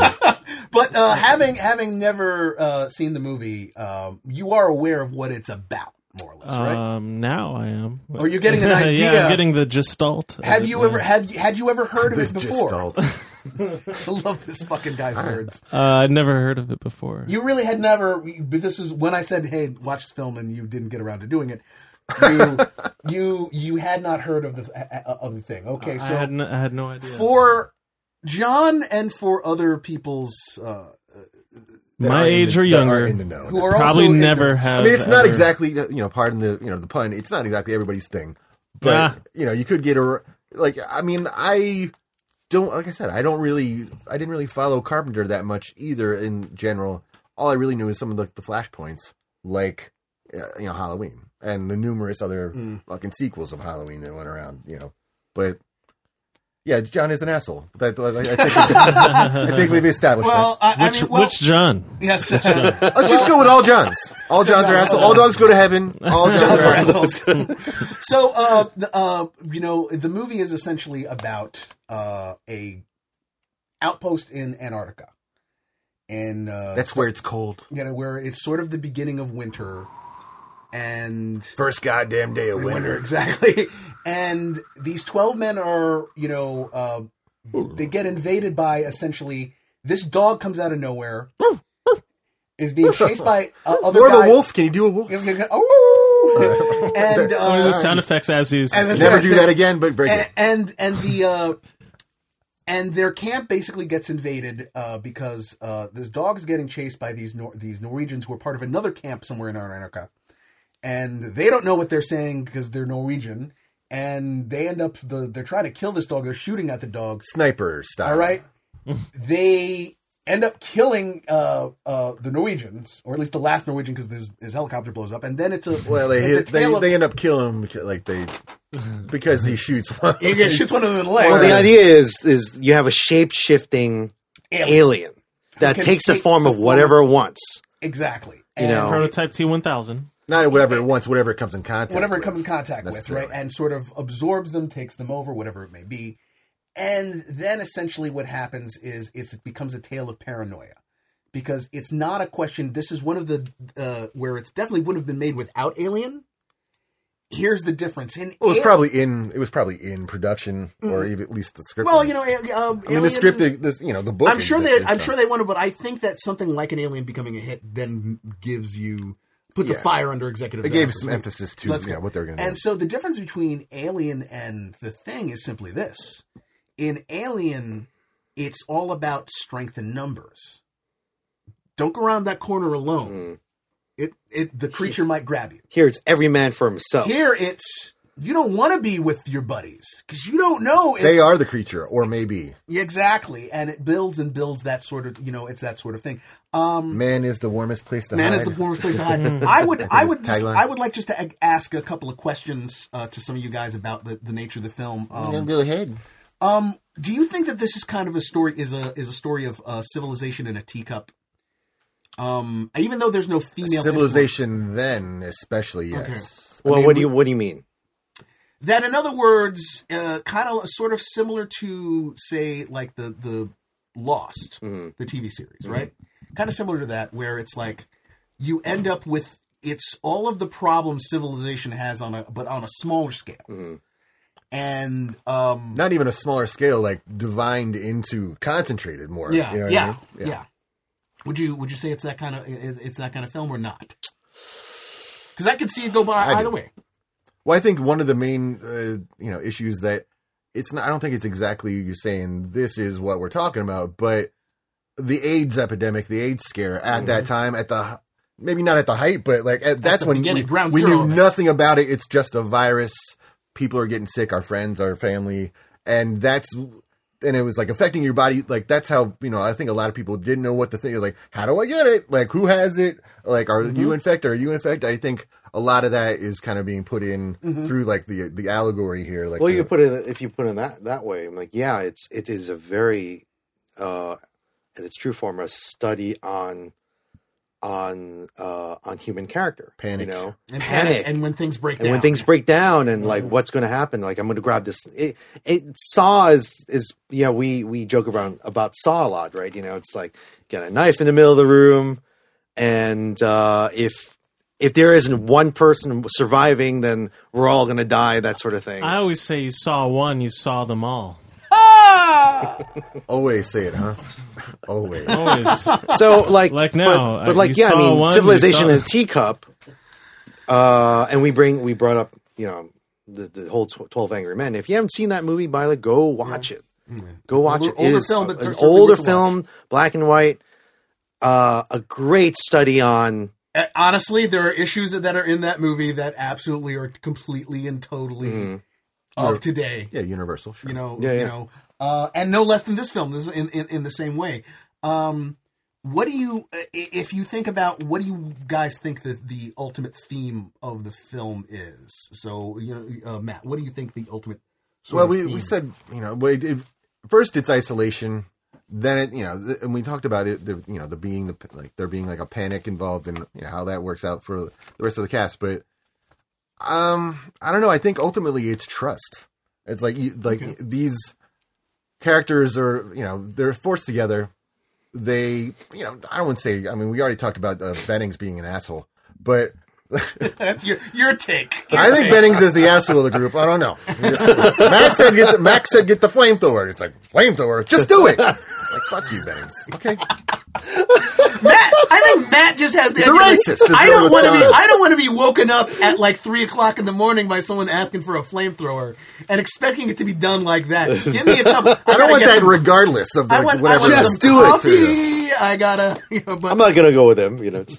But it's like, like I said, there's also mutually assured destruction at some point. Like we talked about the AIDS epidemic.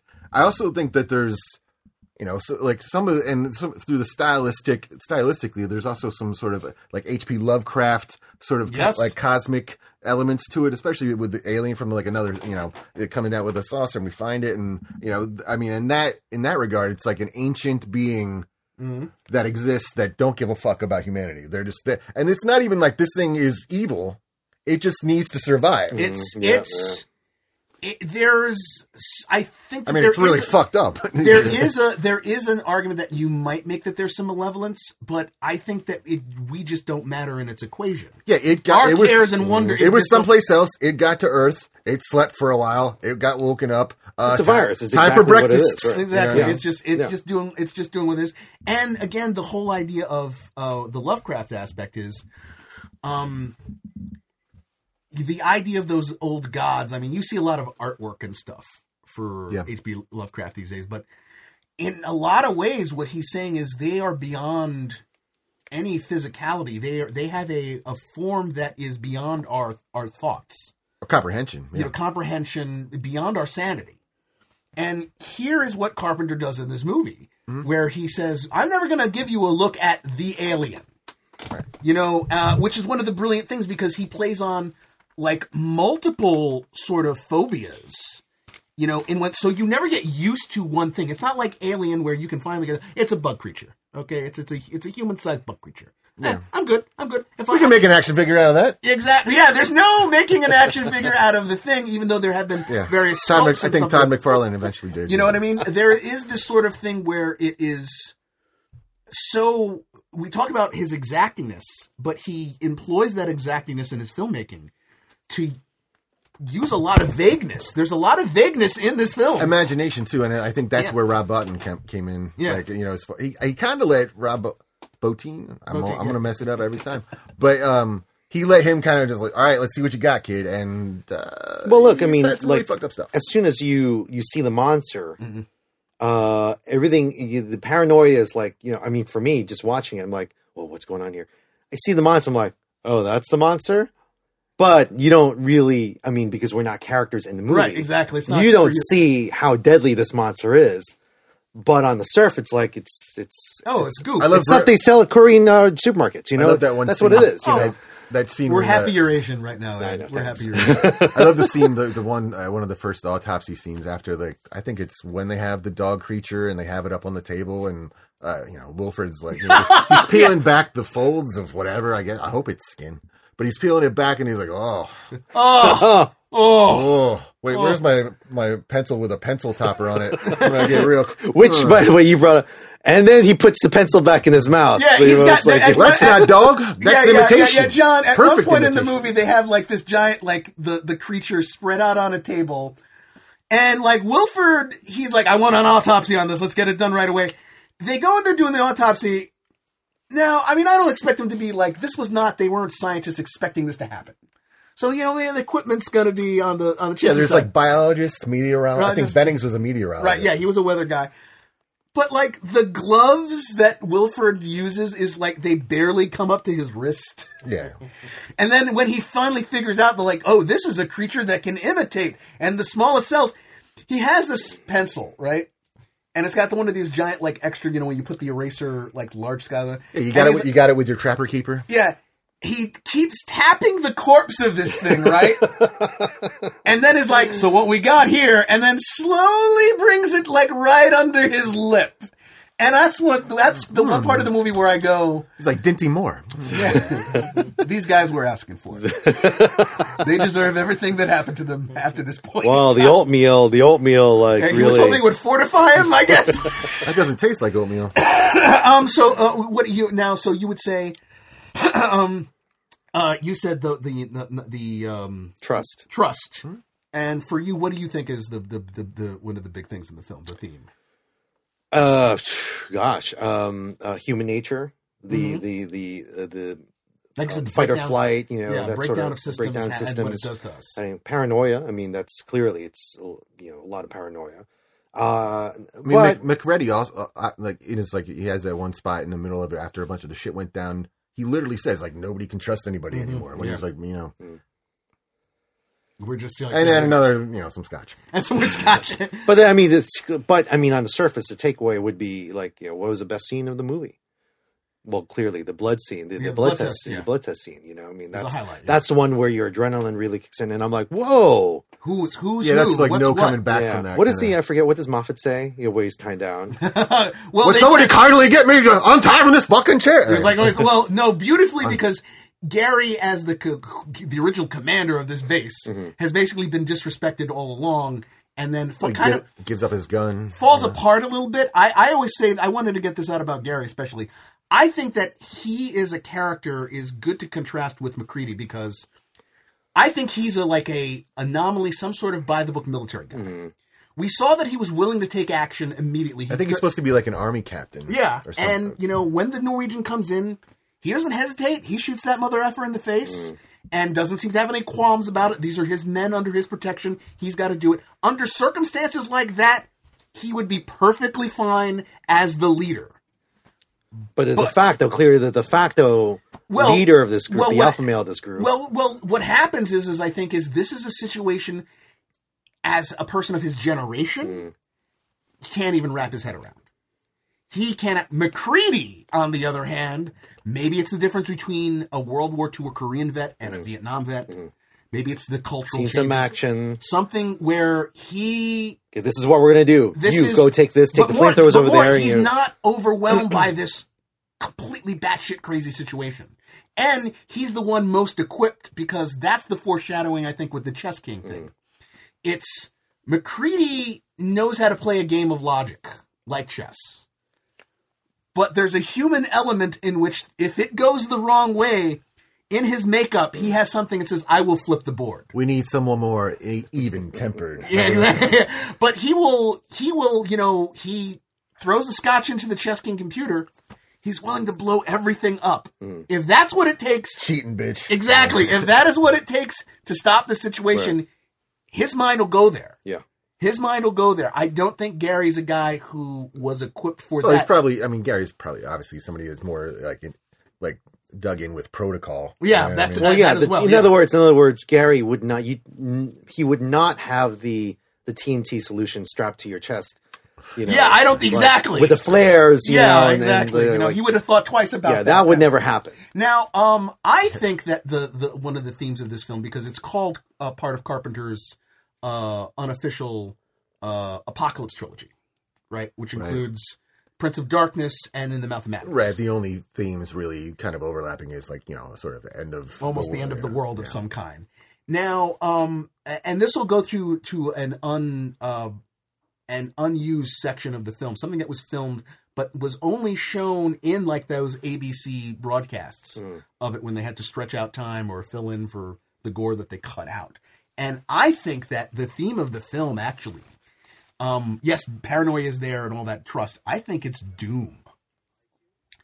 I think that this is a question of John. Hearing something, John. Yeah, we're hearing our theme music, John. Yeah, it's in the headphones. Is that okay? Yeah. All right. Okay, now we're going to need another point here. But I think that the theme of the film is doom. In this sense, that from the moment that the Norwegians dug up the creature, this was the doom of the world. Yeah, it's a Pandora's box. You can... Right.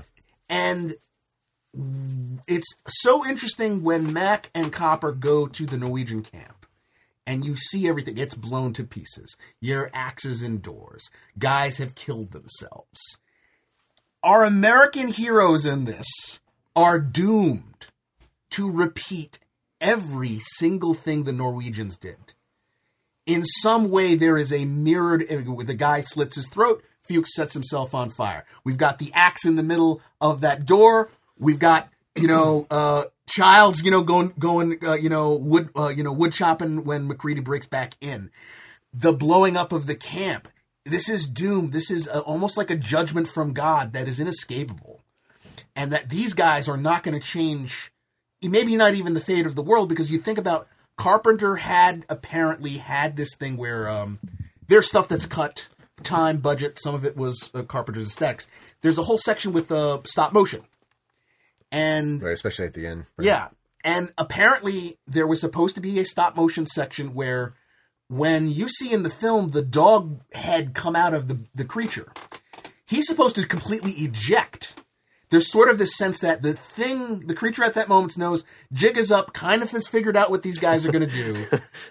It's really it's something comedic about the scene where it's hiding. It's like beep, beep, beep, beep. Like they're talking, and like if from the corner of the eye, it's like under the table. It's like, I hope they don't see me. Yeah, the dog, Yeah. right? Yeah. I hope they don't So later on, like this, You're talking about the one where the head turns into a crab? Yeah, right. During Coppers. Hey, right, yeah, exactly. So it's gonna make another escape. It thinks I'm done here. It may have gleaned where another camp is, possibly during its various transformations and takeovers. And there's supposed to be a scene after Childs and MacReady give their whole nihilistic, well, I guess we should just wait here a while bit, where we're supposed to see that dog looking back at the camp in the daylight and going on its way, and the music starting up again. And it was cut for various reasons, but I think that you can see there's a sense that the doom that the thing is bringing to the world is inevitable. That dog is going to be on its way to another camp. So you're saying it's like a self-fulfilling prophecy. That is going that the next contact is going to be the same. And this maybe goes to that civilization and the teacup thing. Everything that happens in the American camp that we see, you could see that playing out on a larger scale when you think of Blair and his simulations.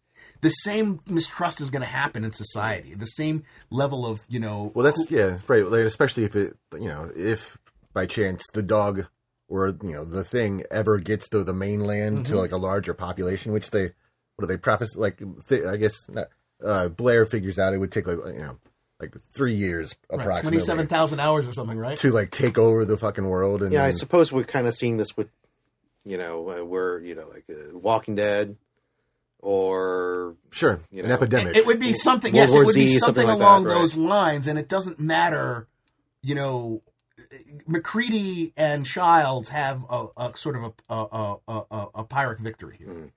That it's all good that we showed to the end that the human beings are fighting up until death, but this thing, Right. no, it's doom. It's doom for everyone and everything that it has come in contact with and will come in contact with. But did that cycle start with the thing? Again, it's been there for like 100,000 years. I think they figured out, or at least the ice was. Like, does that start with the thing coming to Earth, or was it just always Earth, and the thing is just a device that, like, through which this? Well, like, I mean, doom it's is- certainly the creature, not just because of its physical abilities, but what it brings out in people. right. That's, I guess, that's what You know I'm what I saying. mean? That there's an inherent issue that's, if it wasn't going to be this thing, maybe it was going to be something else. Literally another thing. Right. Literally, like I said, literally another thing.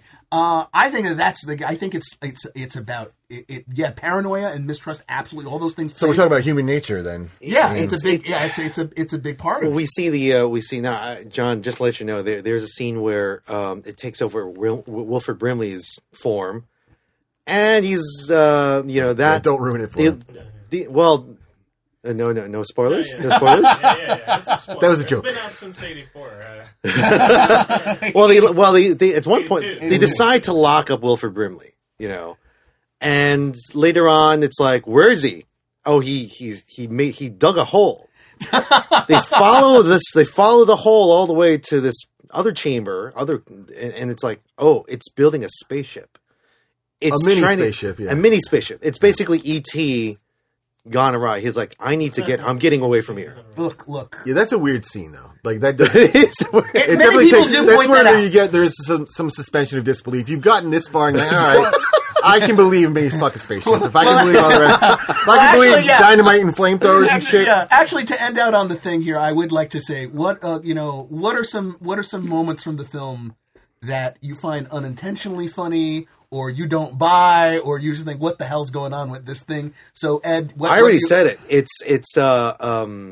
it's Kurt doing that somersault flip. Not even somersault. It's basically a roll. Okay. You know, and then because Nothing else. that's the most Hollywood thing about this movie is I'm going to The heroic thing, the yeah. heroic roll and then toss the With the catchphrase. TNT. Yeah, fuck you too. Thank you. With the catchphrase. Which was actually ad-libbed by Russell. Yeah, Of course. It sounds like it. Yeah, Of course, Feels like you it. know, and that's your His cheating bitch thing to the chess king, that was ad-libbed as well was... Or that part where at the beginning of the chess thing where he's like, "Oh, poor baby." Yeah, all that stuff. Yeah, You're losing it. You're losing it.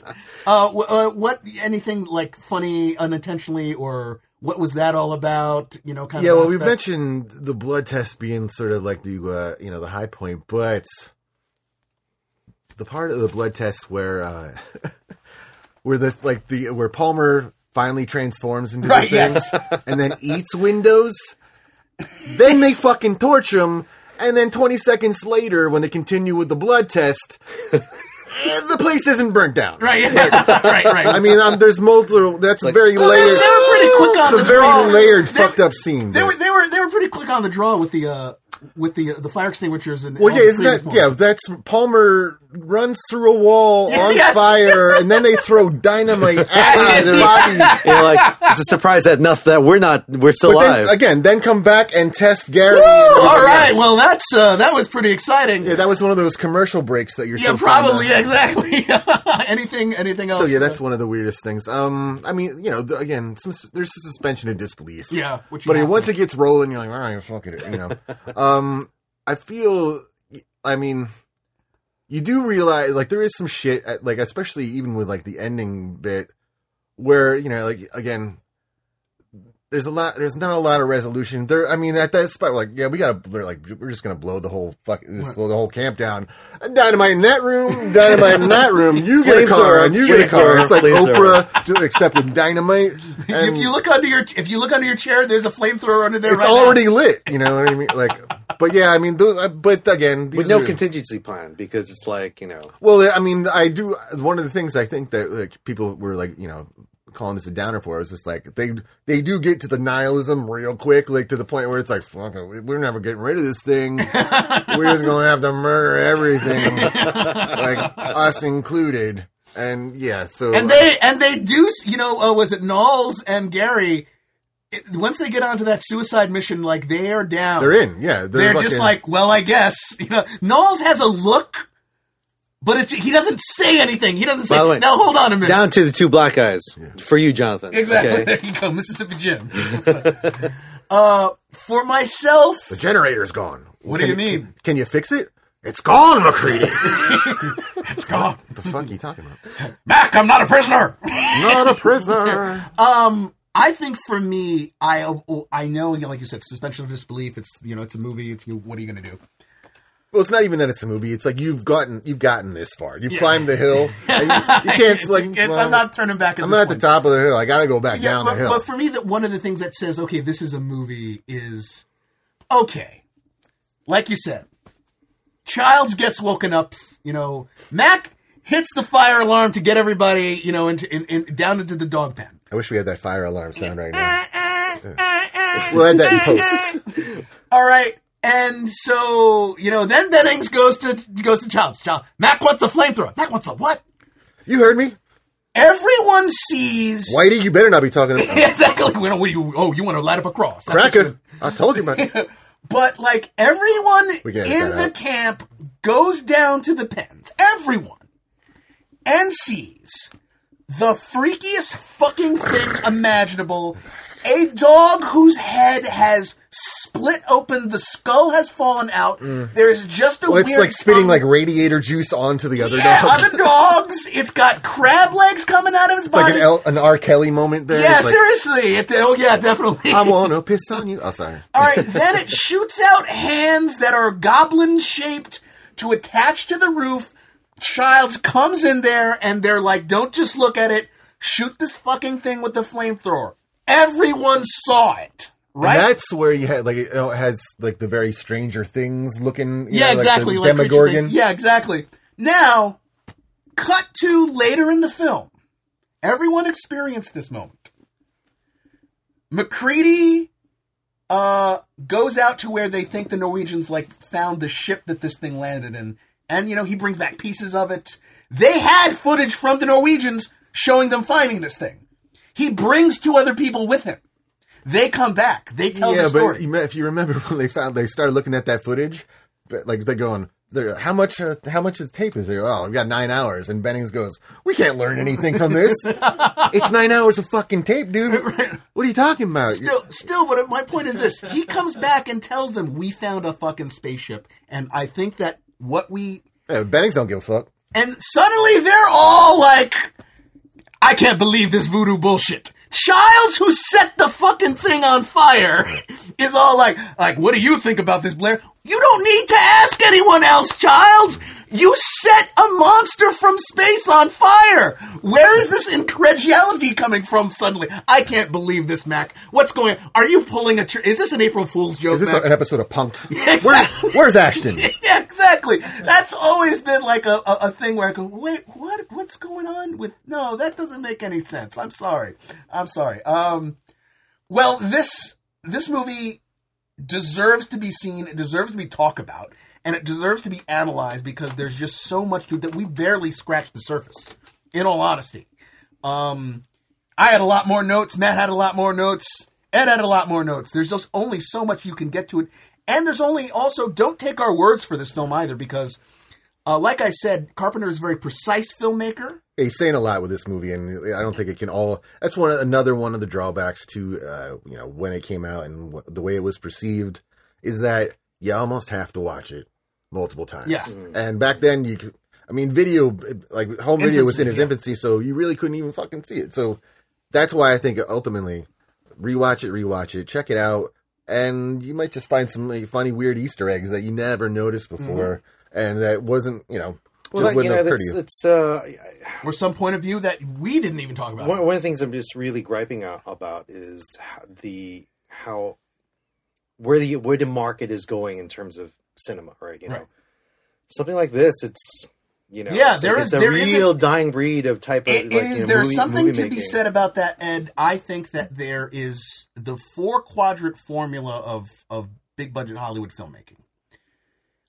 At least for theatrical releases, that is what is king of the hill these days. And if in the early 80s people wanted to feel good E.T. movies, forget about today. It is on overdrive. Well, look, I mean, people will talk down anything that has any level of a certain level of complexity or some darkness in it. Yeah, but I think things like, I do agree with that, but I think that's why you can see I could see something like this, and I think Stranger Things proved it, being on a small screen, but I'm thinking accessible whenever you want and digestible in different different chunks. Like one of the things that we constantly talk about on the show is like international markets.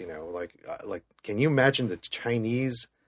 Yeah, trying to swallow this pill, and not even necessarily because of cultural things, but just because what comes across in that movie is so dependent on things like dialogue and familiarity that, you could do a film like this probably in Chinese with the Chinese cast and have it work for them. But you're not going to be able to translate the fullness of this film via a dub or a subtitle. I think as far as the international markets, the Koreans, they do pretty well with their horror. Yes, and there's no doubt in my mind that they are Korean filmmakers that are watching this movie and are going, I'm going to retell this story in one shape or form. I thought you were going to say there are Koreans watching this podcast that are. Oh, of course there are. Yes, they're like micro cameras. Kim Jong-un is one. Yes, but we inspire a lot of his policy here. It's unfortunately. When I said I wanted to fire that guy out of a cannon once, and then he decided that was going to do with his uncle. Oh, wow. My bad. I should know the power that I have. But we should. This I no doubt in my mind that the Koreans they have a really this must be an influence. They are on the forefront in creating their own cinematic tradition. Right. Especially in the horror genre. Yeah. Whereas the Chinese, they're just chasing. They're just happy money. to get what Hollywood gives. Yeah, or they're trying to get to I would like to get one thing about the influences of this film, of how it has influenced other things, because that's one of the other things is that if you come to this film, if you're hearing us talk about this and you watch it and maybe you're not blown away, maybe you go, that's like a billion other things I saw. There's a reason for that. People took their dribs and drabs of this film. People Tarantino reworked it. Tarantino definitely will say, what is The Hateful Eight but The Thing without horror? Yeah. And it's got Kurt Russell in it. And it's got Kurt Russell in it. There's a reason for that. There's a reason it takes place in the snow. There's a reason it's about people in an enclosed area and about mistrust, about who is really who. Matt, you were saying about what Well, you I just think say, one I of the mean, it couldn't help influences- notice, or, like thinking about, what kind of modern, movies sort of really do get it, like take a bite out of, like, Venom. Like the whole concept of Venom is From the comics. It's basically The Thing. I mean, but it's it's kind of hidden in a comic book format, and it's obviously linked to Spider-Man. But it takes that The form is almost obvious, though. that same that same But idea. when it's not attached to a human being, it is the same. And amorphous there's thing. many different versions of Venom. There's a version, that, like I was saying to Miguel, there's a version where like it takes over Flash Thompson in the comics, Flash Thompson doesn't have any legs, but when he turns into Venom, he's got legs. You know what I mean? Right. It's just it an hides obvious inside the translation. human body. It takes you over. It's Jar your Jar, biological. that's what you're saying. No, Jar Jar. I mean, Lisa, sorry you made that comment. but there's a reason why this film being held in such esteem has the legs that it has, and I think everyone should give it a watch when they have the time. Wink, wink, nudge, nudge, John. And Thank you. I can't recommend it anymore. I'm so happy that you guys had a good experience with it. I didn't want it to be this thing where, like, I'll watch anything with Keith David on it. I ain't believing this voodoo bullshit for this. I do have one question. Okay. And I think this wraps it up pretty nicely. What happens if they didn't have any fucking flamethrowers? Whew, yeah. What, are they going to start like a Boy Scout fire? Rub two sticks together? How are you getting rid of the thing? J and B and a lighter, brother. There were some joints in there. Yeah. They did have some joints. It's- Right. they- They you just know smoke what? it They're out. just smoking out with Cheech and Chong. They're- It's the thing. Then The they're thing's all still gonna, smoking? Then if they all turn into Very a peaceful. society of things, and they're just going to play cards all day. See, that would actually be. Imagine you It's see a a- fast forward in that world. Everyone's the thing. It's like a retirement community for Well, things. that's a very Rick and Morty answer, by the way. Yeah, exactly. It's it's like Still Boca Vista for the thing. it turns into a small city, like a city of Cronenberg's. That's Yeah, exactly what it is. And it is, and it would just be like, imagine if it was like for all the drama that's in this Yeah. movie, that if the thing takes over, it's just cool beans. People are just like, Right. no, we're all It's like- things. Shit, what was the big deal? These guys are great. We're finishing last bottle of JB. Yeah, we're going to take a short break for some words from friends, and then we will rush through Starman. Oh, what's the matter, Miguel? I feel fat, Ed. I feel the same way, too. Oh, you too, John? Yeah. Both you guys need to get in shape. And a way to go about this is by going with JP Total Fitness. JP Total Fitness. What's that? Our pal Jonathan Padilla, friend of the show, runs a Brooklyn-based personal training and remote coaching service committed to leading you becoming stronger and faster. Go to jptotalfitness.com. Say, Ed, when I visited your house the other week, I saw Jen's home office that you've got down in the basement. And there was this beautiful flower centerpiece that was mounted on the wall there. Where'd you get that from? that was done by Rosie, friend of the show also. Oh, right. Rosie, she runs Rolex Creations for personal handmade luxury. Follow Rolex Creation on Facebook and Instagram and place your order today. Well, what are you doing over there? I'm just looking at our business cards, man. I mean, They're this is beautiful, some great work that they did over there at Rolling Press for us. Rolling Press. That's our pal Eugene Lee runs Rolling Press, and he did beautiful work for us with our cards. Rolling Press, a Brooklyn Park Slope-based eco-friendly printing business, printing books, magazines, zines, and comics for anyone who wants to start their own thing. Rolling Press is a printing company. Go to rollingpress.com. And now we're going to start the Starman portion of our compare, contrast, review, retrospective, spoiler discussion. Now, That's a lot of words right there. yeah, well, he's a lot of man. He's a Starman. Friends with words. Starman was a movie that was also embedded in my childhood. Oh wow. Not to be confused, the fact that you held the door for Starman when he. That's after a he whole I'm other- died. just surprised you had a childhood. I thought you were born this way. At this point, I was grown from a single hair. It smells like that. Yeah, well, it depends on where the hair comes from. You know what I'm saying? The hair's all They were over. curlier. Last I knew, the hair was all over. But Hair was all over. This is a movie that Carpenter puts out in 1984 movie. That we actually did talk about a bit in our 1984 retrospective podcast. Matt also participated. I was there.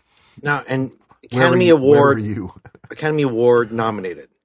His For performance. Jeff Bridges, yeah. and the only time anything Carpenter touched got an Academy Which Award says a lot. nominations. Yes. Did Bridges? I mean, he was nominated for some other stuff, but did he ever? He never won. He hasn't won like any, big awards, right? I want to say Fabulous Baker Boys. he won. No, I don't think he I won. thought he. No. I mean, Crazy Heart, maybe. I don't know. Oh Great yeah, True yeah, Grit. yeah. Nominated for Last Picture Show. Nominated for Thunderbolt and Lightfoot. Starman nominated Best Actor. The Contender Right. nominated for that. He's had Crazy 7. Heart. He's Yeah. had True 7 Grit. Academy Award Seven noms, right? noms, high but I order. don't. No, I do not believe that Jeff has won. And if not, I mean, not even for the Lebowski man, which is a very, very sadness. right? Yes, exactamundo. Wait, man. It really brings the room together. So this is a much lighter film than The Thing. It is Carpenter. I like to always say it is Carpenter showing his Spielberg. Sure, yeah. It's almost like made to cancel out Spielberg. I'm going to counter that. Okay. Oh, wow. It's a straight up love story, Well, yes, of course Yeah. it is. Of course it is. and it's but that is what it's saying. it's an It is effective love story. and that is part of being Spielberg. It is showing that Carpenter saying I can manipulate more than just the hairs on the back of your head. Ooh. On the back of your neck. I can do other things. And he shows how good he is in this film. And to a certain degree, there's also, this is part of the backlash against The Thing. This is him trying to show a studio, you can hand me a big pile of money and I can make you a movie that'll make Well, money. I think with Spielberg already, being mentioned, I think, The Thing felt a little bit of this too, mostly from a timing aspect and for, the whole... The shadow of the it. aliens involved, which every, like 9 out of 10 movies were about aliens at that period of time. But there was, like, E.T. literally had a shadow over, over Carpenter's career, but over movies from this time period in general. Like, everybody was like, either they wanted to be like E.T. or they wanted to, to be the opposite of it or at least differentiate themselves. Even Spielberg did to a certain degree, because that's him shadow many people saying that Tobe Hooper Well, it's one did of the not biggest- pull off the Poltergeist, and that Spielberg comes in there to sort of shadow direct that one Right. to prove that I can be a scary guy. I mean, E.T., whether it holds up or not these days, I would probably be on like the not camp, but it literally was the biggest movie of that time period. I just don't get it. I really don't understand. That's what I say. I'm not sure that it holds You up. just, you're not an ET fan. No, not at all. Yeah. But even as a moviegoer, But it's undeniable that was like a giant fucking movie, right? Like at that point. Everyone and his brother watched it. well, and- is it because it's a children's movie, or was it Primarily. like I just I watch. You really don't find that many discussions around. I about find that E.T. is true. I don't think people honestly do talk that much these days about ET. It was gigantic. It still has a long, legacy. I think it's where we start to coin the term Spielbergian. Yeah, that's what I think of at least. But what are its influences outside of it in itself was basically Boy and His Dog only replaced Its Dog marketing Alien. its marketing was off the charts, right? Yeah. And it Turn sold. on your hot lights. It sold. Let it shine. E.T. was selling cereal. Ouch. E.T. was Sorry, on listeners. on lunch boxes. Backpacks. The merchandising. video game, which Pencil apparently is toppers, one of the worst like things the of all One of the time. worst video games ever Of all to come time, out. right? Exactly, and there's no, like you Was said, that a ColecoVision? No. there's the shadow of that film, and Carpenter, for whatever for obvious reasons, felt he had to produce something. One of the things I remember Carpenter saying in some of the interviews, again, to bring that up, was like he couldn't have done E.T. He would have had to have had E.T. turn into a vampire or something and kill the kids. Like, E.T. fuck. and I love that about him. He knows that not only does that, a little dig at E.T., it's like Carpenter saying that he knows himself. He knows his work. And he knows not only what people and fans expect of him, but it just wouldn't work for his style, for like the way he goes about stuff. And one of the things is this script that is Starman was sort of put on the back burner because of the E.T. success. Like, there was they were competing scripts, and then E.T. gets made first. And then it's like, well, we're not doing this anymore because it's E.T., because E.T. is so big. Well, not only were there competing strips, like there was the studio, which I think was Columbia for Starman, had the option to either they were going to do either E.T., which at that point was called Night Skies, I think, released in the working title, or Starman, and they went with Starman. And I think history obviously tells you what at least what the box office says about that. But at the same time, that's kind of what got us here today. As far as it led to Carpenter being on Starman. Right. That decision. A little backing up towards of the thing is Richard Masur, of course, was up for a role. I think it might be Masur was up for a role in E.T. Right. Turned it down for the thing. Yeah, and he was I think he was stalling on it, and then he decided to. Spielberg himself had said, "I want you." He's on like, this "Can film." you do this?" He's like, "Well, when do I got to be there?" He's like, "Well, we got to do it now." And he's like, "Sorry, I'm going to do this." I've got this other thing. And of course, immediately he had said at the time when he saw it, was like, "Oh, this is the biggest thing. I feel I'm kicking myself in the ass initially."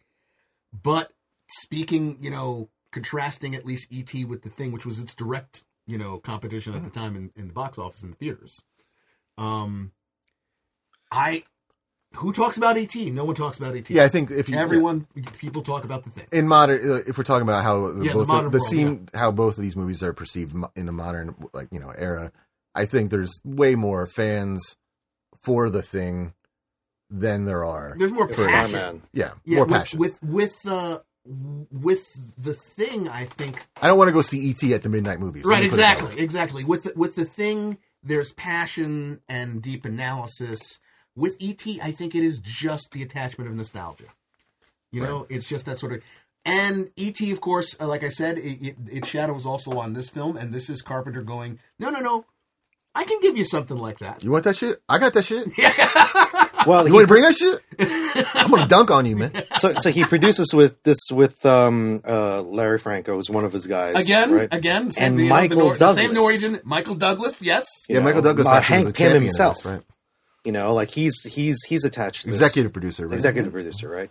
But he's the one that actually championed this getting made to begin with. I mean, he kind of drug it around to until it finally did get some. And it is interesting that and they're giving a double like twice the amount of money to make this movie. $24 million. It's surprisingly more expensive than the thing, even though it doesn't have necessarily the same sort of in camera effects. But it is a more traditional film. And it has the scope of, a big budget Hollywood film, even if it is a small story of two people traveling across country. And the funny thing about it is that there are aspects of the original script that most people would think, oh, that's right up Carpenter's alley. Yeah. That's what he's going to be about. And he takes the tack of saying, no. He cuts out a lot of the not only does he cut out some technology stuff, but a lot of the more alien ideas, because I think more than anything he wanted this. Of course, it's a story about an alien who comes to Earth, but he wanted to sort of focus on the not only the love story, but sort of a stranger in a strange land aspect. Yeah, right. You know what I mean? Where it's just here's this blank slate of a life form coming to literally. I mean, they're the whole. To be honest, to learn about the Earth. It feels to learn about humans. I hate saying this. It's a slightly glamorized version of The Man Who Fell to Earth. A man who fell to Earth, starring David Bowie, the also Starman, of a different aspect, right? He had a little bit of that, but here Jeff I'm new on. to the culture. I'm new to everything in the world. And like you said, there's this sort of part where, you know, the original script calls for a lot of other different things. And instead he says, no, I need to have the audience buy Reel into it this in. relationship. Simplify it, I think. Yeah. I mean, we were talking about minimalism, you know, that Yeah. being part of his style. I think this movie, even though there is some weird, you know, there's a sweetness, there's all the other stuff that he's not necessarily known for. The interesting thing is you can still see how he's reeled in bits and pieces where, like I said, when we were talking about The Thing, you can see him making the thoughts, like where he's, as a director, he decided to include that, but not to include that, and, you know, how to twist some other things into working better. Well, look, like the romance, it's expected.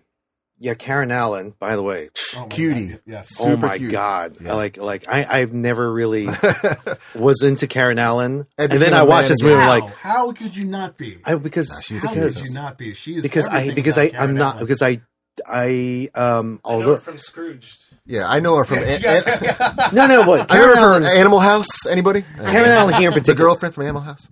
in this movie, like, but even so, like, You it's can't introduce her expected. inner panties, man. I It's mean, come on. yeah, I know. It's expected drunk, that too, she's so gonna I thought fall in that might be love your thing. Right. with the alien, right? Right. Because they set this up already.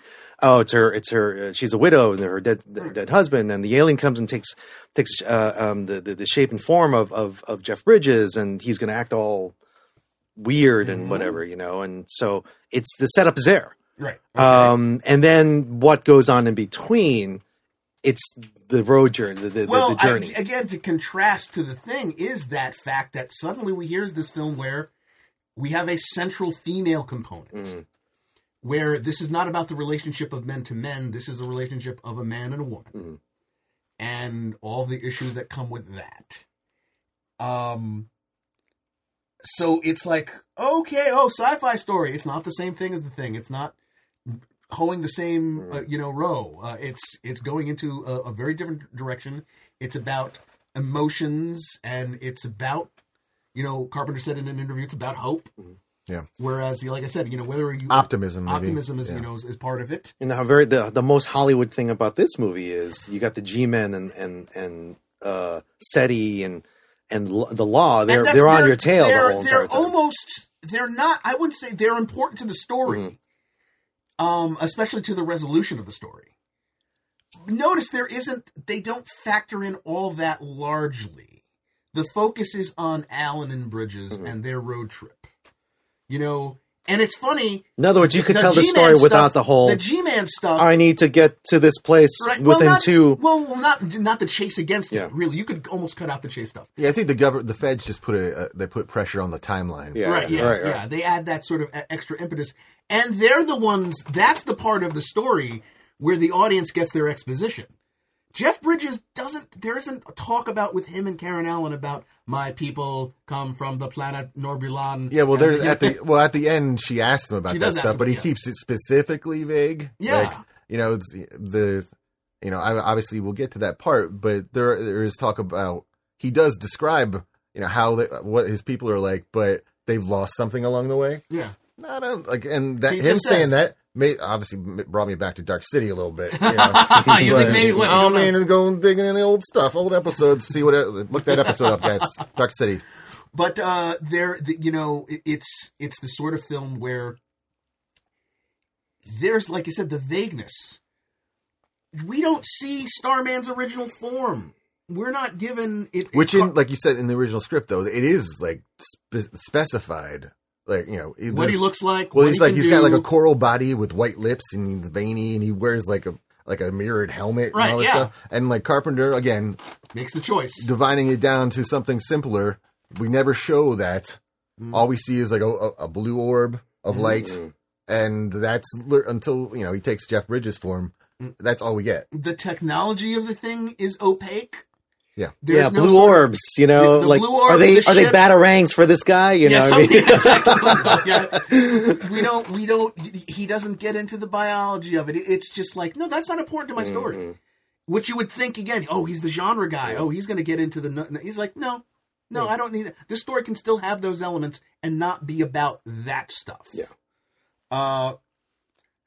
he delivers the cast is solid, from Bridges, of course, as the quote unquote Starman, and Karen Allen, and Charles Martin. Karen Allen. It's Jenny Hayden. In the the What was it? in the script, like it's actually written as one word. Jenny Hayden, because that's how the Starman talks. This is what I said to Miguel after watching this. I said, "My God, Jeff Bridges is indeed one of the greatest actors of our generation." He's a weird fucking guy, and I say that with all the love in the world for him. And also, there's something about I wanted to do like some sort of Google search because I still don't understand why he looks so fucking different as in the Starman role. I mean, he's got like a lowbrow look and kind of like a dead eye look on his face that somehow he did that. You know what I mean? Without acting, it wasn't special effects. But you go and look at him in Starman and versus anything even from that time period. Like, I don't know what he's doing. Against all odds, right? Yeah. It's really weird whatever the fuck he did. We bring up Tron, and we're like, "Oh, don't you mean Flynn?" Yeah. Flynn, yeah.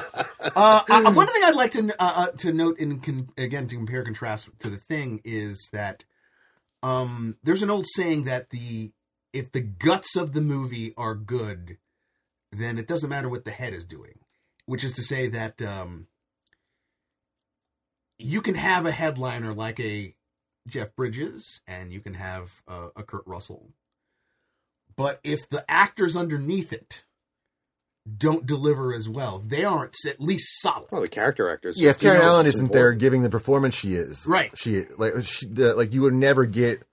Yeah, and Jeff Bridges has said this about this scenario too, like where he if he didn't have her to play off, there's basically if you do take away the Fed scenario, it's basically just like a 2-person movie, and if she's not there giving her all at the same time, like he's just a weird, guy, bird-like weirdo. Yeah, exactly. Well, Aaron, she was cast before Bridges. Sure.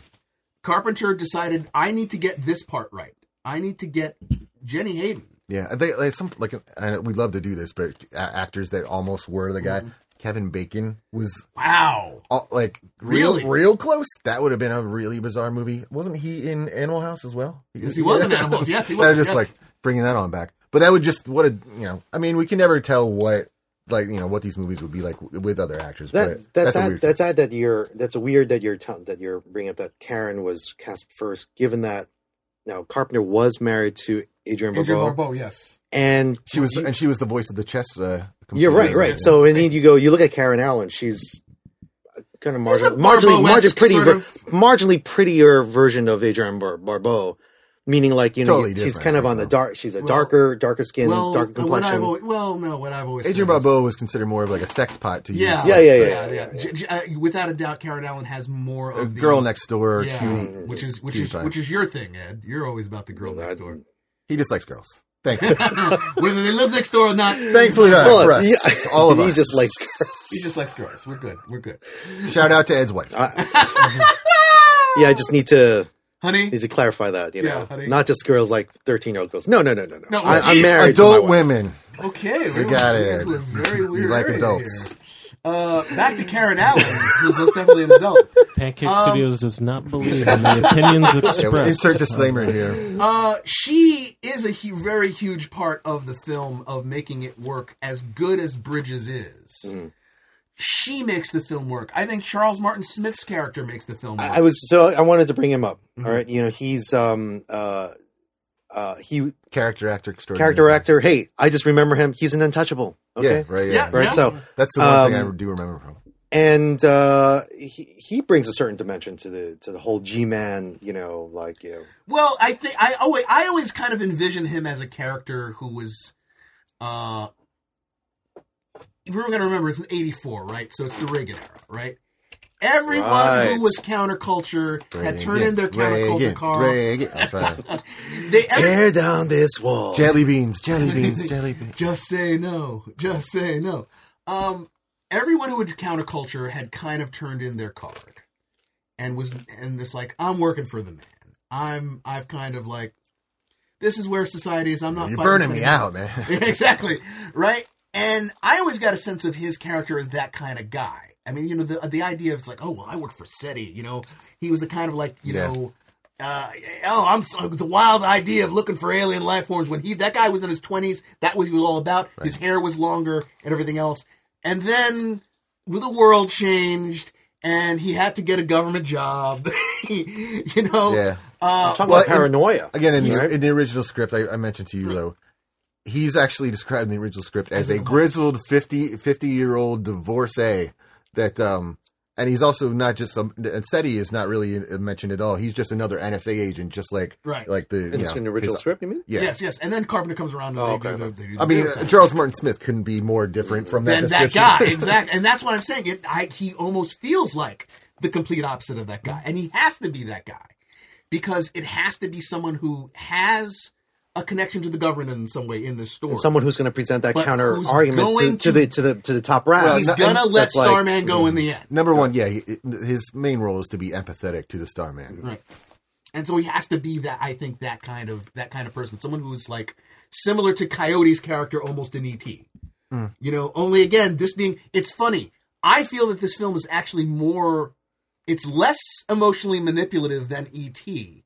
and it's more realistically emotional and deeper. You know, because it's like, the thing, like again, Peter Coyote's character in E.T. and he goes to L.A. Well, I wish if I was your age, I prayed every day that this would happen to me. You know, it's like going like, whereas you got Charles Martin Smith's character in this who's simply like, we invited this I'm guy. excited. We invited He's him. excited that there's life and the government's just like, let's chop it up. Right, Like, yeah. Look, the complexities and like you say, like pulling your heartstrings, right? You know, like the complexities of Karen's performance. She tries to leave. Yeah. She multiple tries to times. leave. Right. Right. And realistically Yeah. so. Yeah. Realistically so. Yeah, there's like You're taken almost at gunpoint by this person who is the zombified corpse of your dead husband. Who's just like, who says vaguely, I need to get to Arizona. Well, like I got to point out too, like, and you talked about there being emotional manipulation, and I think you were talking about as far as like the audience was concerned. But when you really think about the Jenny Hayden character, she is kind of in a PTSD scenario where she's like all stressed out about her dead husband, and here comes Starman. He's like, "Well, how can I use this?" You know what I mean?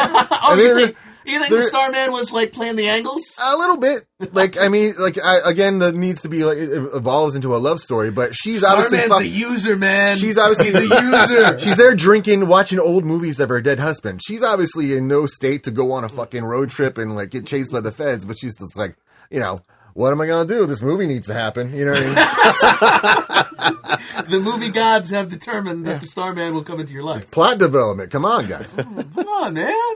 Sure. But getting back to what I said, so you have her there. You've got Charles Martin Smith. You've got Richard Jekyll, who is another old-time character actor, Dirty Dozen, XYZ. And then a ton of other people who give really good, solid performances almost throughout the rest of the film. The supporting characters, people that they meet, whether they be broadly drawn characters The like cops. like the cops or the MC Danny rednecks from Lost. Yeah, exactly. Yeah. Or the roadside diner woman, those sort of things. Yeah, I love. Yeah, that's one of my favorites. It's delicious. I had a wedge of it myself.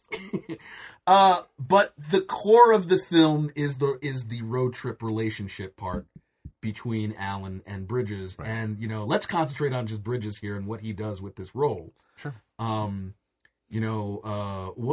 it is that he did for the for his there's preparation? Like a bunch of stuff. I mean, number one, when Carpenter's like talking about when they first started coming in, he came in with ideas like already, reading the script. He's like, how can I, how do I play this guy? How do I inhabit, this alien? And he really doesn't have anything to compare it to. Obviously, it's an alien, but he started thinking, how, like, what kind of things are like, come to things with like a new view. I mean, and how can I make that apparent? And he started working with. He had a friend named Russell Clark who was a dancer who had he thought to himself like, who do I know that I could possibly just might just be an alien? I didn't know it. And this guy who's like this lanky sort of whatever you might Twyla think of. Tharp type. And he basically studied for a while trying to get some body movements down. This is like another weird comment that he made. This kind of goes back to what Ed was saying, like don't fuck with kids. But he had, he was taking videos taking videos of children and just like how they like kind of interact and like how when Their first experience is first eating ice cream. when things are new, how do you react to it? It's Which not going to be today they would never allow Jeff Bridges to do that. That's why I'm like, let's not talk about that. And then one of the other like I think is just like a what are you doing there, Jeff? It's just a video project, man. another thing I think, and this was more of like a kind of a Cliff Notes reminder to himself. He actually had a picture of a bird like on his script. Oh yes, he had the eagle To remind himself to like act bird-like. I'm assuming that's right, like what, that's my character. That's everybody's what like, Carpenter. what is whose script is that? That's Jeff's. Don't worry about that. That's kind of So he had to do his method research. yeah, and he that's had to do his method research. he wanted it to. He's a human who's obviously everybody would assume this is an adult male who's Bridges was like 35 at the time, so it's just like this is a 35-year-old male who's been around, but he's also just like a blank slate. So and he's impersonating a human. Like everything up to and including the act of walking is new to this character, and maybe, and this is kind of odd because he's played aliens before and it was a kind of a funny thing, but maybe the only other guy in Hollywood who was off kilter enough to pull this off would have been like Goldblum. Yeah, right. You know? He actually might be a fucking alien. He might be an actual alien, but this is too close to home. I don't. Apartments.com. I don't know why he's saying this. Save the apartment, save the world. I don't know. And without a doubt, he's committed. That's why he gets nominated. Because you see that this. Yeah, you can tell he did the work. Yeah, the work is on. And it's not in a way that's like, oh, he's obviously pulling these affectations. It's no, this is the character. Well, look, I mean, the character just sort of, there's a downward spiral, to reduce his performance to saying, oh, he's acting silly. No. You go from him being very animated to, I'm about to die. The slow, but also the strange changeover of. But he gradually becomes more human, or like the closer he comes to death. He's like again blank slate, and in 3 days, which is all he has, he's like he basically is having regular conversations by the end. Yeah, I mean even with the cook who picks him up for the hitchhiking scenario, and she goes from, "You're not from around here, are you?" I'm gonna leave. I'm gonna try to leave this guy, but it's like at the end she's like, "Take me with you." Yeah, And part of that, again, she looks ahead and she sees her husband, which is very, but she knows the husband's dead. But at the same time, she has an attachment to this alien in 3 days' time. Right? Yeah. Which is partially that movie magic. PTSD. Yeah. PTSD. No, I think you have hit something on the head there. Yeah. I mean, she wants to believe. I mean, she knows it's not, but this is the thing that's right in front of me. How can I deny this? It's literally flesh and blood. And then there's just something about the purity of the character that wins her. Despite how crazy the situation is when she decides to... She goes from thinking, I'm being kidnapped and this is threatening... to, at gunpoint. At gunpoint, right. Yeah. With her own gun, actually. I have sympathy for this person, but I'm still not willing to give my all. Oh, okay, he's just lost. All right, here are the directions... But I'm going to take a bus at the next, stop and get out of here. I mean, what's the worst going to happen? He's dead in 3 days. Yeah. To know I feel responsible now. Right. That's really what that happens. It goes that there's a point where it's like they're at a diner and she's trying to explain, and he knows something's up. He says, "Why are you doing this? Why are you telling me about the maps? Why are you telling me how to use the credit card? Why are you?" And it's her like I'm sympathetic to you now. Yeah, I got to skate, but I got to get out of this. This is too much for me. And then she makes that final turn over to, no, he's not going to make this without me. And you talk about this is like the Bodark's bus station scene. Yeah, exactly. Like when he brings the deer back to life, and there's this whole, she really sees him for the first time and understands she gets the gravity of the situation, and that's the real opening of her heart to him. I take the form of Scott, so I don't scare you, little bit. I thought you said you weren't doing the Bridges. Or is this you're doing Starman? I'm Starman. If Starman as Bridges is fine. That's how I get it. Okay. What is kidnapping? And it, that road trip, you can say that 3 days, it's classically in the style of old Hollywood, road trip. And this goes again to Carpenter.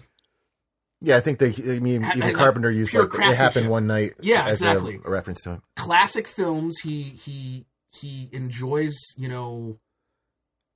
that the craftsmanship is in that movie. You see it in the, like you said, in the selection of the shots and how he decides to do things, even small things, like you said, how he builds things. That scene at the bus stop Builds tension even. Yeah. there's a hole where they had to go back and reshoot just one moment that he needed to get in there, and that is the waitress at the diner comes and tells Jenny they filmed that on location, right? And in the original cut of it, as it were, she says mostly the same lines, right? And she says, no. She says, do you want me to tell him the whole? Are you sure, honey? Yeah. And she's like, no, that's okay. And he says on the commentary, I had to go back. He says, I looked at it and I says, I needed another angle there. I needed another angle that was closer on her to really see. She says, Karen has these eyes. She has this face. Yeah. This is, no, I'm committed now. This is, I'm all in on this. I have to get this guy. Enter the scene where there's a blockade in the road. And she engineers this whole like escape plan, you know, where she promises a young kid, "I'll give you that hand job if you do this." For Is that what you're? Oh, Karen, come call in. That kid seemed pretty hype regardless. He just wanted to take his hot ride up. right? Exactly. You know, it's like, Well, I mean, it's funny because Carpenter talks about in certain more modern interviews, although he'd had an interview at the time where he talked about the tension between his pessimism and his hope, and about how, like he said, I'm a long-term pessimist, but I can be a short-term optimist. Right. But there's something about Starman that is kind of, whether you think nowadays that it's a little too naive, that essentially what Starman says at the end, which is he goes, "What do you think about humanity?" It says, "I think you are at your best when things are at their worst." Mm-hmm. Yeah. And Carpenter's kind of disavowed that as he's gotten older. He says, "Nah, you know what? Well, no, history has kind of showed me when shit goes down, we go down with it." And, right. Well, I think we all want to feel like that. Right, yeah. Because, you know, whenever you see something that hits those, like, you know, those notes, those heart notes, even, you know, in a movie, you're like, oh man, I wish that's real. the way shit was. The reason why it affects you that much is because, man, I know that ain't real. Yeah, you know, that's so much of my experience. But I think generally humanity wants there to be some sort of optimism, because if there's not, it's just a lot of fucking evil bullshit. Right. well, I mean, and figuratively, it's in the movie. Figuratively, it's the kid. Like she ends up the hope having that she gives him the hope of that next generation. But also, you know, you get this whole of like, okay, well, you've got the government people, you know, you've got certain, and it's funny, a lot of the jerk offs in this are just government, right? The cops, troopers, what have you, the people chasing. Yeah, we can't after. do, that's another, you know, a weirdo scene. I don't necessarily call it a highlight, but it is one of the effects driven scenes where, I mean, they're on the run. Basically, they're trying to get to Winslow, Arizona. Along the way, like, you know, there is that, you know, I think we've gone to the bus stop already. We've had some of these like character building moments, but there's that once they leave the hotel, like they basically have to, you know, to get away from the cops. Like, I think one of the other, like, you know, guests at the hotel we don't mean to, you know, tell you anything, but your sweet orange Mustang out in the parking lot is getting, like, you know, like chased busted by the cops. Yeah. And so, you know, there's a distraction, and then they escape. The cops start, like, they're just, the weird thing about the cops in that scene is that they really, like, they want to beat the feds to it. Like, we want to be in the news. They pull what was the film you said? Easy Rider. They pull an Easy Rider. Yeah, because like they pull a shotgun out against them. Yeah, in the Mustang.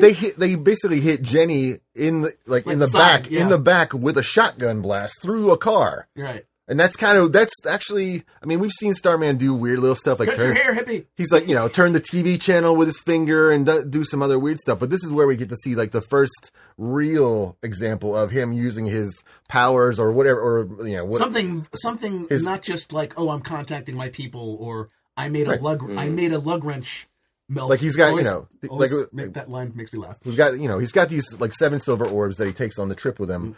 And you know, this is the first time. I mean, they basically, she's shot. So like now they have to, you know, how does this proceed? They decide to like gun it. Right. Yeah. Starman decides I'm taking a risk here. I'm gonna Hal Needle this shit up. All right. So not only does he know how to fucking drive already, he's barreling down the highway. He's fucking Smokey and the Bandit. Up ahead, they have an overturned oil tanker that like cops are like, oh, let's get this oil tanker out, and then it's all of a sudden it's like, oh no, here comes an orange Mustang. Right. He decides to drive through it. I'm assuming, knowing that it's gonna, go sky high, and that's the first time he uses the or. Basically, you see him. It's the most spectacular example of his alienness. I mean, basically the thing explodes into a giant fireball, and he walks out. He walks out in holding sort it. of this glowing force field sort of deal. It sort of harkens back to the stuff that he had cut out from the script, where in the original script there is sort of like... Well, he can fly in the script. He can fly, and there's a whole thing... But if he can fly, why would he need to, drive across country? Mustang, exactly. Right. So, that's going, again, to Carpenter, like you said, seeing what needs to be done, and what's superfluous. And then, of course, we get the whole, he brings her back to life, and, they fall... Well, yeah, you were... Before, I diverted there, he, the scene at the bus stop / diner or whatever, where they're eating cherry pie or apple pie, or he's starting with dessert first. I think was it dessert first. But the way that when he resurrects the deer because he doesn't understand why it's dead, and he can bring it back to life. That's actually the small moment where I don't know. I mean, they don't really show him using. They show him bring it to life, but they don't show him using an orb. Yeah, It's not like... that's no big deal. Yeah. Like bringing a deer back to life. Bringing a woman back to life. It's not powder, is what you're saying. Right. It's not powder. But that's actually, to what you were saying. Once more, pedophilia, Ed. Once more. That's... Anyway. Sorry I brought it up. Kids are great. But I like girls. He brings the deer back to life. That's the point that turns her mind towards the fact that this isn't just like, some fucking weirdo that, from space that's trying to kidnap me and kill me. This is a guy that actually needs help. And that's kind of what gets her. The purity of his soul in that moment, and then realizing the confrontation with the rednecks immediately. Sure. That he's going to do something that's going to get himself killed. She gets her gun out in that point. Yeah. Boom, boom, boom. It's like this. He is, he may be wise beyond us.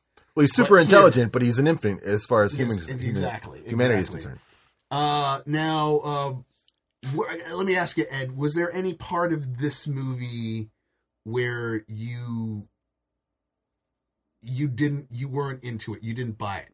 Because I got a feeling that in our discussions as we talked, you didn't like this as much as you like the thing. No. Oh, okay. Oh, no. Hands up. If anything, take it back. I like the two movies very differently from each other. Schwarzenegger, DeVito. No. Right. They're brothers. Charlie McDennis. Anyway, that's besides the point. You know what I'm talking about because you live in Philly. Maybe. No, I like them very, very differently, and I walked away from Starman feeling very edified and very, very hopeful. Carpenter did his job. The fact that, because I'm a sucker for really good love stories, and not the Ryan O'Neal, Notebook, the Notebook, which I've never even bought. It's not. I don't make a business to watch. I mean, it's not to say that there isn't manipulation in this story. Mm-hmm. There is almost inherently in any story. No, but it's very sincere. It's very organic. Mm-hmm. You don't feel that it's just about that. Oh well, like some other director it would have been because Jenny Hayden had 38 double Ds. It's not about that. You know what I mean? It's not about like... I think we know what McGill is now. Exactamundo. We know what McGill is. I'm going to keep my preferences to myself. I'm just a guest, though. But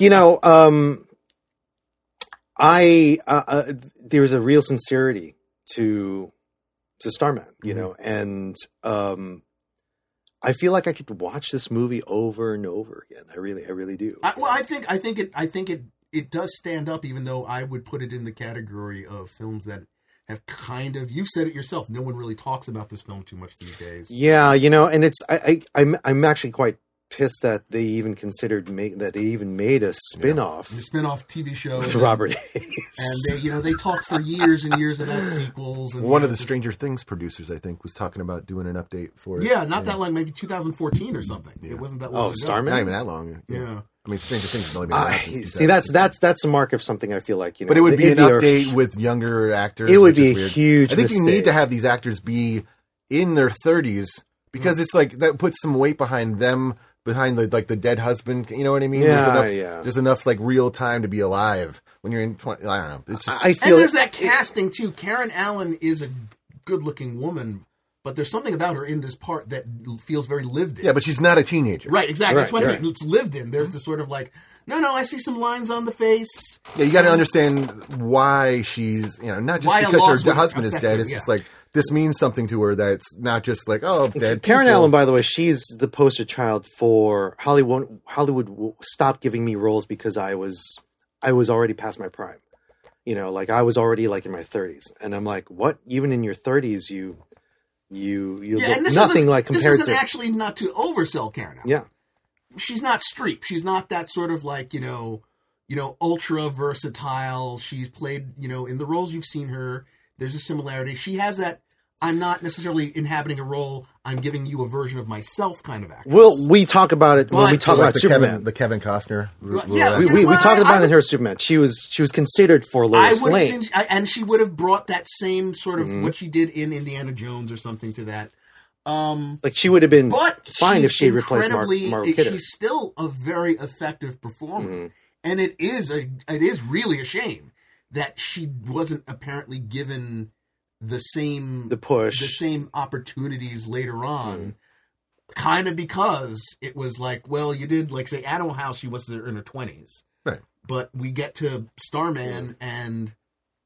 All right, now she's 30 something. By the way, you say that it was in the commentary that Carpenter says that there's a look about her eye, with her eyes, or yes. Well, again, that's just her casting is central to this film in general. Huge eyes, like giant. Well, To eyes. look, the I point mean- where, one of the interesting things going to the whole idea of him paring it down is we get to that ending, and you the could light that's being used, like from we the, could talk from about the similarities silhouette. maybe to like another Spielberg, like a Close Encounters, right?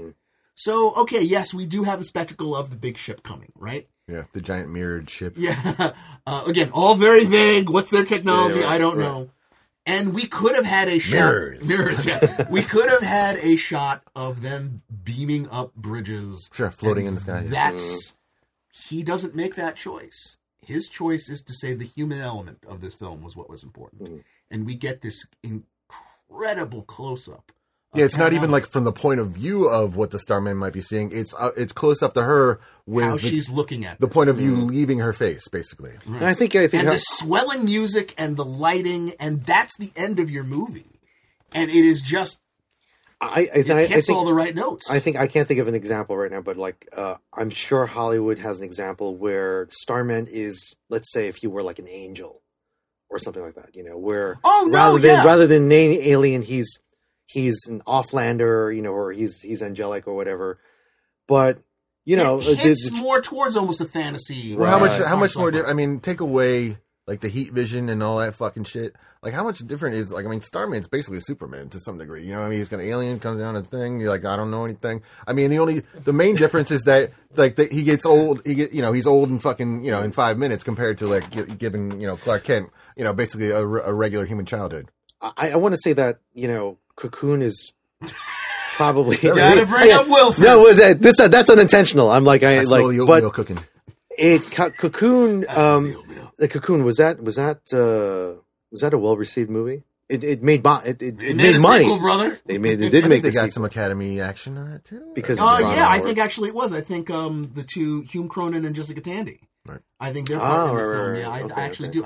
I don't know off the top of my head if they were nominated, Yeah. but I do know that was one of those like, oh was yes, out this there. is a this is a. We're film gonna with go some somewhere where we never get old. We're never gonna die. depth. which very well Send me a postcard. which very well could have been the Starman planet. Well, let me It tell seems- you, get seems the to word sound like out. the same thing. You never want to die. Me and Jeff, we're Get gonna go some out oatmeal. every night. Some carousing. This is like dueling Brimleys here. But I think that it's a very human, a very touching film, and Bridges' performance is so good. It is a wonder how it's slipped through the cracks, but then it also isn't a wonder because of Carpenter concentrating on the human element. It isn't the sort of film where you could recommend it to someone, and it's like, well, what are you going to get out of this? Oh, it's a really sweet love story. It's sci-fi. Does anybody die in it? Yeah, no, not really. There's no laser guns. All right, give me another oatmeal. Is this him in the old folks home? It's any Wilford voice- asking about Starman. That's He's that's looking the into it. He wants to see if that's going to be. Like, what is this? This is Joanna John's films. Is it on Netflix? Yeah. All right, cool. I don't know. Oh, man. Anyway, I can't have any of that pie because of my diabetes. diabetes. There you Swinging go. all the way around. Yeah, the orbs will cure that. Now, Yeah. Matt, you said you've always kind of like appreciated this film mostly because of Bridges and like the performance. In going back seeing it more recently, has it expanded beyond that? Or do you see more of like a? Well, like, 'cause you're and- really commenting on like what Carpenter, like how he creates this film. True. Yeah, I mean, going, much like with The Thing, of course, with seeing it, I think this is another movie that when you watch it, a couple of times or, at least rewatch it, you notice a lot more stuff, a lot of smaller, elements to it. And, things, again, that Carpenter thought through. It's not just, like, oh, that was in the script, so I had to do it. You can really tell, I mean, there's some stuff works and some stuff doesn't. Like one thing I don't really understand. I think it's one of those scenario that I know why he did the scene in Vegas. It's to show a little bit more of what Starman can do. Oh, you have the But jackpot. you totally don't need Right, that fucking right. scene. Like, why do they buy a fucking gold-plated Cadillac? I don't know. They could, man. And it's like, I just want to. I can do this shit. Give me $0.25. He needed $0.25, I guess, to make it look good. I mean, he couldn't have just gone up and tapped and gotten like the 3 cherries. But no, they do that. They buy a fucking car, and they drive the rest of the way. But yeah, it's like the thoughtfulness of it. It's not just like painted on the walls. It's something where you can see why and how Carpenter like went about kind of crafting the overall package to it. And I am a bit of a sucker for a love story. And seeing this when you're a kid and you haven't been through the ringer, as it were. There is like this sort of purity to it that you don't always get, and in like the sci-fi world necessarily, Right, yeah. and especially Where it's more about ideas. when it's very aliens coming to take over, Right, yeah. like versions of that story. It'll just be the hero and the love interest. It's not like, something oh, humanity gonna get it. You know what I mean? It's like, no. Is that what you think that? Is that what they said when that actually Starman got back on board the ship? I think that How'd was- they treat you? Yeah, if the cop was played by Roscoe P. Coltrane from the, I think that's how that would be from the Dukes of Humanity Hazzard. don't get it. Yeah. Yeah, There you go. let's go, Flash. 80s references are all over the place. And Ed, you like you said you feel hope and other things. I would agree. I think that is one of the biggest thing. Mostly because Carpenter says it, and I can't disavow the director's intent. Whereas, like I said, I always read about The Thing, and everyone talks about paranoia, and I went to Doom over kind of paranoia. Here, I can't go against what Carpenter says. It's about this character falling in love with Jenny Hayden and giving her hope again, and then the ultimate version of that is the fact that he leaves, but then he leaves her with a child, and there are intimations of that child's importance to the wider world. Like this is almost like a Jesus story, but we're getting the backstory. Jesus Superman. Exactly. Well, yeah, and absolutely. I always say it. John Carpenter. Jor-El. Jesus was a Carpenter. Jesus Carpenter was JC. But it is almost could be like, well, here's the backstory that we didn't really, get, and it's the idea. It's like, oh well, she says it's not just that she's lost a love, it's that she doesn't have anything of the husband because she tells him, I can't have a child. I'm just one of these women that, that's just the way it is. And we were never able to conceive. And then he gives her that gift, has given her love, gives her a child, and then tells her, oh, by the way, child's pretty much going to be a messiah. I gave you a baby tonight. It is a boy baby. If only. But he also gives her the choice to get he basically gives her the choice to get rid of it too. Yeah, which Starman's pro-choice. But that's a He's very enlightened. interesting like statement. I think in a very. It's the like, alienness of him that is still there. You Yeah. know what I mean? That he goes, if you do not wish this. But that's like, I mean, even then, that's like a hot button topic. You Right, know what yeah. I mean? 1984? And it's kind of there, and she's like, no, I want it. Let's just keep going. You know, like, and I kind of, as a rewatch on that scene, that's a very pocket of time scenario, like feeling too, where it's like, you know, you could see a lot more being made out of that and a lot more controversy. I'm not sure. If you made that now, that would be a lot more controversial. Yeah, I kind of agree. I'm not sure that they would have allowed that to be so casual. I mean, she, of course, like she and says. they don't make a big deal of it. You're right. It's there. He makes the suggestion. She says no, and then there's nothing. Because more. when all is said and done, when what happened, like after the credits are rolling, and if this was reality, unfortunately, yes, there is the alien. Like, all right, so the alien went back. We didn't catch him if we're the feds, right? But like, what do we got left? 9 months. We got an alien in the bun in the oven. You know what I mean? Two things. Yeah, they could have at least I'm they could have picked her up and put her someplace else. I mean, Starman wasn't that self-aware. Because he was just like, no, she'll be okay. Don't worry about it. These guys with the helicopters, they'll take care of her. The dozens of helicopters, all the helicopters, who had fired missiles and as warning shots. Yes. You bring up the whole Messiah thing, and I'm like, gosh, I really like. If only someone invented time travel, go back and kill the guy who Jesus decided to Christ, greenlight the TV show with Robert Hayes. I mean, it really pisses You me would off. kill Robert Hayes too? Is that what it is? Well, Now, Ted can Stryker. you Hitler Stryker, or Robert Stryker, Hayes? Stryker, you know. Yes, exactly. This is Ed. If the aliens ever come to you with that choice, it's going to be you can change humanity's destiny however you wish with time I'm going to think travel. small on this one. I'm going to think small. Yeah, we wouldn't get airplane, but I'm willing to. Well, he already done by airplane by then, you know. But that's Exactly. also, okay. it's not going to be like baby Hitler. You would have to kill full-grown Robert Hayes after he made the Robert- mistake. Well, look, like, I mean, it really diminishes the whole Starman as He does, a, by as the a way, Ed is property. not. But he's not technically he is the Jeff Bridges alien, but he's not the same human. Right. I'm just saying that's No one is Jeff Bridges. That's all I'm saying. What's more important is that Ed is not going to be allowed to use one of the orbs the way that. yeah, no orbs for you, Ed. He's going to get an orb, but it's going to be like slingshot. It's gonna be a dud. He's going to have to He like thinks it works. It No doesn't orbs work. for you, Ed. The other thing we should I want to get into is music. The Oh synth yes, music they this is use another in- film that Carpenter which is- does not do the score for, and it's Jack. I don't know how to pronounce it.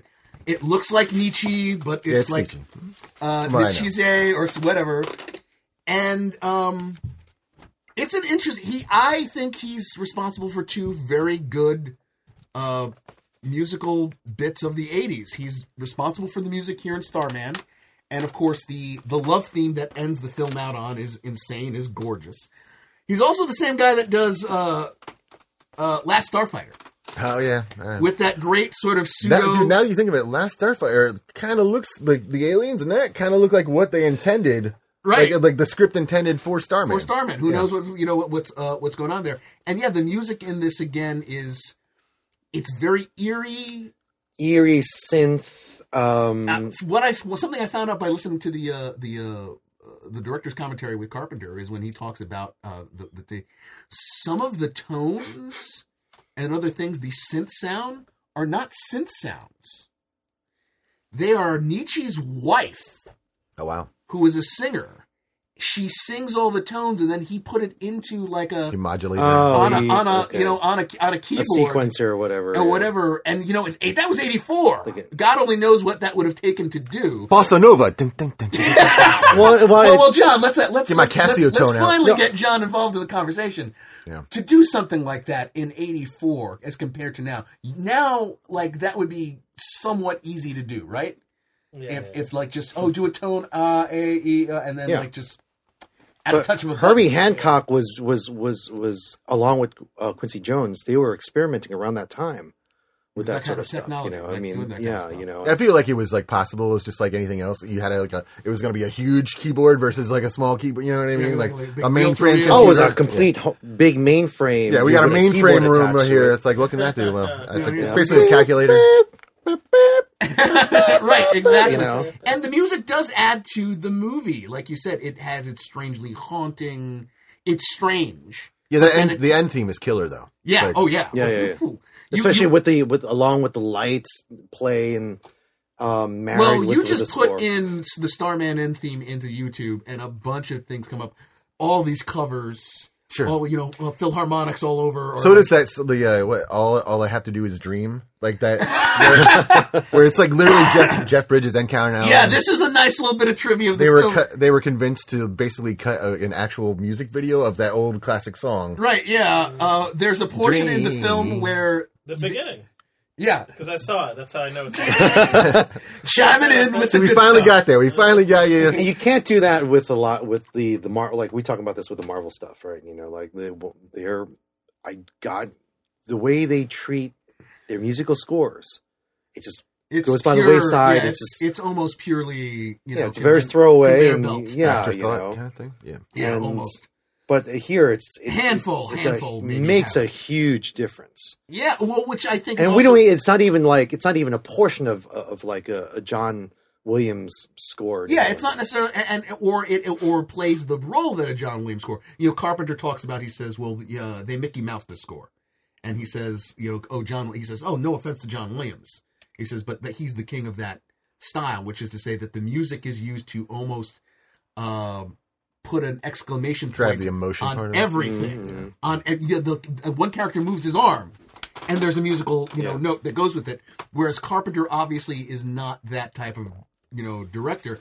But man, however he's working with these guys who he's working, whether it's Morricone or Nietzsche here, he's getting great work out of them and using them at their to their utmost where they need to be used.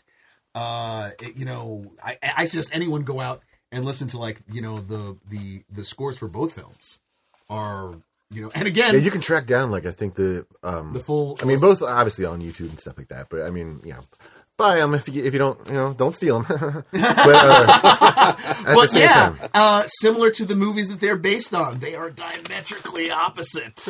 But they both really work. Closing thoughts on Starman. Ed, would you? My question is a closing thought, similar to what you said. To think, could you make this film today in this way? This one I would say yes. Really? Yeah, because the love, the romance, the love story aspect of it. You think it would I still feel, play? I feel the audience would receive it better than the way Starman would be received. The thing. The thing. So, now wait. Let's. We didn't talk about how it was received in the box office. Oh, it did solid numbers. It was solid. It wasn't a runaway hit. But it was up against which movie was it up against? Let me see. Dune. It was up against Dune. Right. Okay. Which Dune got shit on too, right? Yeah, Yeah, well, what are you gonna do? Like big time. Yeah, I think it. and we feel very differently from about Our Dune. friends Siskel and Ebert both shit on Dune. Well, Ebert gave this positive reviews. Yeah, and They it got, Siskel actually really loved it. They both. I just watched that a cut of that yesterday, like their old Yeah. review. Like they both were really I into think it, that which is in amazing. terms of its box office, I don't think it did spectacular in the film. In Yeah, not in the theaters. overall, I think it necessarily. did. It made a small profit, but I think this was a film again, as we said, video, cable, home video. I'm just gonna say my grandmother needed to own this movie. Yeah. Don't know why. Tons of other films she could have owned on home video. Miguel, go get me that Starman. I think it's a man, Grandma. It's the Starman. Well, here's a question: do you think how would it be received in terms of the gender divide? Like I feel that women. Well, here's interesting. I feel that the women would be It might more be. open to it? I feel like it would be More open bodies. It would be gender swapped. It's in this day and age. You know what I mean? Not unlike they do with certain characters, but it would be a star woman that comes down, or like it's just a genderless Creature? being that comes down and has a romantic relationship with this I think they tried that Widow. with Splash. they I would would- send a chick with a beep. yeah. There you go. I would. Here's I want to see. I want to see a genderless totally neutral being meet. A turtle. I mean, the truth is, we don't know if Starman actually had a gender. Right, It's exactly. just a thing that inhabits that a happened body. to be in this, but I would want to see a neutral light creature come and meet Wilford. I want to see him eating oatmeal, and it's like, where are you from? Do you think that this film could get made? It would. I mean, I feel like there's different versions of that idea. If you're just talking about remaking this movie and then updating it, like they would have to change like a ton of like the stuff that makes it kind of like that that pocket in time sweetness to it. I don't think you can have the exact same movie. They're just gonna change it because that's what they have to do when they do remakes. If they go the way where, like, I mean, they've talked to Bridges about it, and he's like, I'm into it, man. You know, he's super into it. Yeah, and so whenever it comes up, he's I all think about to some Starman. degree, so is Karen Allen. But again, I don't. Ultimately, you don't really need Jeff. Like, I don't know how you make it without Jeff Bridges. But you don't need fucking Jeff Bridges. Like, that would make no sense. The concept is, yeah. I mean, the Jeff Bridges, clone should be dead at this, as far as the story is concerned. He was there for 3 days and you can't go back to that. But, so yeah, I'm super conflicted. If you did it, why wouldn't it just come back as like young Jeff Bridges? And then you're back in Tron territory. It's also the performance really says a lot. I mean, he really makes... It is hard. It's like to find that it would have to be a completely brand new story. Yeah, there's almost nobody that I can think of that can pull it off, like a modern actor. Well, let's say this. Let's say, could Kurt have done this? And I say no. No. Okay. I would have been. It's too different. It would. They're it would very change the diametrically dynamics different. of everything so Like Jeff much. Bridges is just so much of a weirdo. No matter how old or young he ever Right, yeah. was, he's just the right kind of weirdo for this movie. Well, I think his acting chops and the acumen are very different. Like Jeff, we've never really seen Jeff has never had that Rambo career. He's never been the big action hero. Yeah, and you wouldn't buy him. I don't think you would buy Jeff Bridges as the. What about Blown Away? We talked about that. him and Tommy Lee Jones. Yeah, I don't think anyone would buy him as the sort of grizzled ex-military guy. It would have to be something, different. I think that's why he kind of works as Obadiah Stane, because you don't it's like, no, he's not a grizzled general or whatever. What was the movie where it was like Ghost Cops that he did with Ryan? Oh my God! Yeah, RIPD. Yeah. He'll take anything though. He's still. He's He's not as bad as Christopher Walken, but like he's game. He's game. He's definitely. But he usually, whatever he's in, he's usually the good thing in it. Right, Even yeah. if it's Right. Yeah, and when you put him in something like a Starman, where the script is working, the supporting cast is working, the director knows what he's doing. Right. But in You get some- hands of a lesser actor, I don't think Starman would have even worked Right, at yeah. that point in time. I was going to say, which I think goes to Carpenter finally. I was going to He's say the one who makes the decision who was going to be this. Yeah, part. to let him do all that fucking weird shit that he did. Yeah. I was going to say that he's a thinking man, Kurt Russell, but it seemed like that wouldn't be fair to who Jeff is, But he's a thinking man's He's almost something, somewhat. A thinking man's Bo Bridges? No, I'm just kidding. He's almost yes. There you go. Whoa. Whoa. Sorry, Bo. Love you, buddy. Lloyd always had to make that choice. Mandelbaum. I just would like to say that this film. Take the hell of a day to quit smoking. I just want to say final thoughts on this is that this is a movie I think has fallen through the cracks. The Thing is well respected, well regarded, and has tons of influence everywhere. It's probably Carpenter's most popular film. This was a film that got maybe his most critical acclaim at the time. Had a Academy Award nomination. You mean Starman? Starman at the time, and has kind of the way I always said about Romancing the Stone, a film with the superstars, huge hit, superstar director. No one talked about it anymore. No one talks about this film, and I think that anyone would be pleasantly pleased with themselves and their choice to do a double feature. To watch Movies starring Michael Douglas. to watch a Thing, to watch Starman back to back. You may need it. You may need Starman as a palate cleanser after Childs and McCready. No, it's going to haunt. left It's frozen going to continue. in the It's going to frozen continue wasteland. haunting you. Right, yeah. After you watch it, it's going to haunt you for for a while. For a while, bit. yeah. But Starman deserves to have some eyes on it these days, and deserves to be to look back and see, you know, if you like E.T., I think you'll love Starman. I think especially if you saw E.T. as a kid, I can't resonate with you the same way. This will resonate with you as an adult.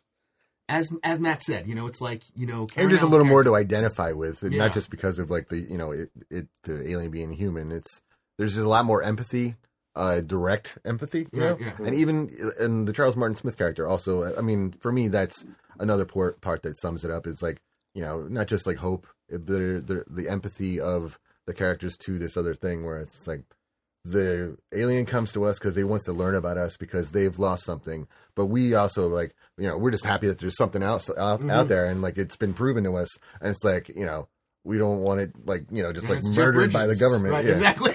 And it's something as precious as Jeff Bridges. Yeah.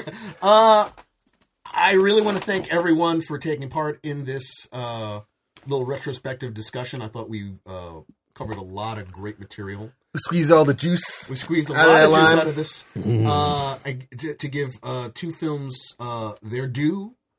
I was happy to introduce some of this the thing to Ed and Matt.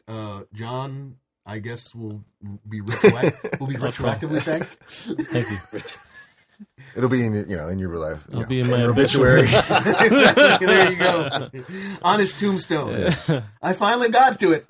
I probably got Don't to come to the funeral. Oh, no. Yeah, exactly. Probably will be. Yes, Mr. Velez, Jonathan. As we fire you into the sun, you're still shaking your fist. See, Starman.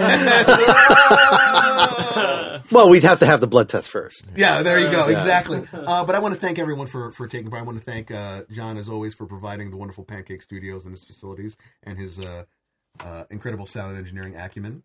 Thank you. I'd like to thank... That's me. El Diablo. Hail Satan. Call back. I think I would love... I'd love to thank... but I'm not going to. I'd love to thank... I'm used to it. Edward Ng, who, you know, could have vetoed this as a choice at any point and said, nah, we're not going to do this. If you want to be a dick about it. Hey, you know, lots more other things to come. Yeah. I would just want to wish the public out there Happy Easter, and you know, Jesus is Starman. I don't know. I guess. Star Jesus Wars. is magic. That's what I do. Jesus is magic. Jesus is everywhere. Technicolor Dreamcoat. A big thank you to Matt Sokoski for coming down and being part of all this. Thanks, guys. We really enjoyed it, even though we had a hell of a time getting here this morning with the due to the. You're almost up there. Yeah, it was like that was Jerry my little Martin. road trip. I just wish I had a sweet, you know, orange Mustang to drive through an oil tanker. No. When you become a 5-timer. Yeah. Okay. What happens then? That's when you put the black lights on. Well, let's just say that you'll get the there's a you get the section of 5-timer Pancake jacket. that you haven't The magic seen yet. eye posters come out. You haven't seen where the back room is. Oh, right, yeah. There you go. That's the deluxe ballroom version. God, I made you promise me you would never talk about the that's right. back room. There's like a gimp mask and like It's like, bring out the gimp. Have you would you seen- care for some hors d'oeuvres, Mr. Have you seen Sikorsky? 50 Shades of Grey? Let's just say. Let's just 50 say. Shades of John. There you go. But yeah, I want to thank everybody for listening, and until next time. To To be be To be continued. I said that like an alien. To be continued. No, you gotta say it like Jeff. To be continued. Hey guys, thanks for listening to Be Continued, a Fanboy podcast. Our website is www.tobecontinued, a Fanboy podcast.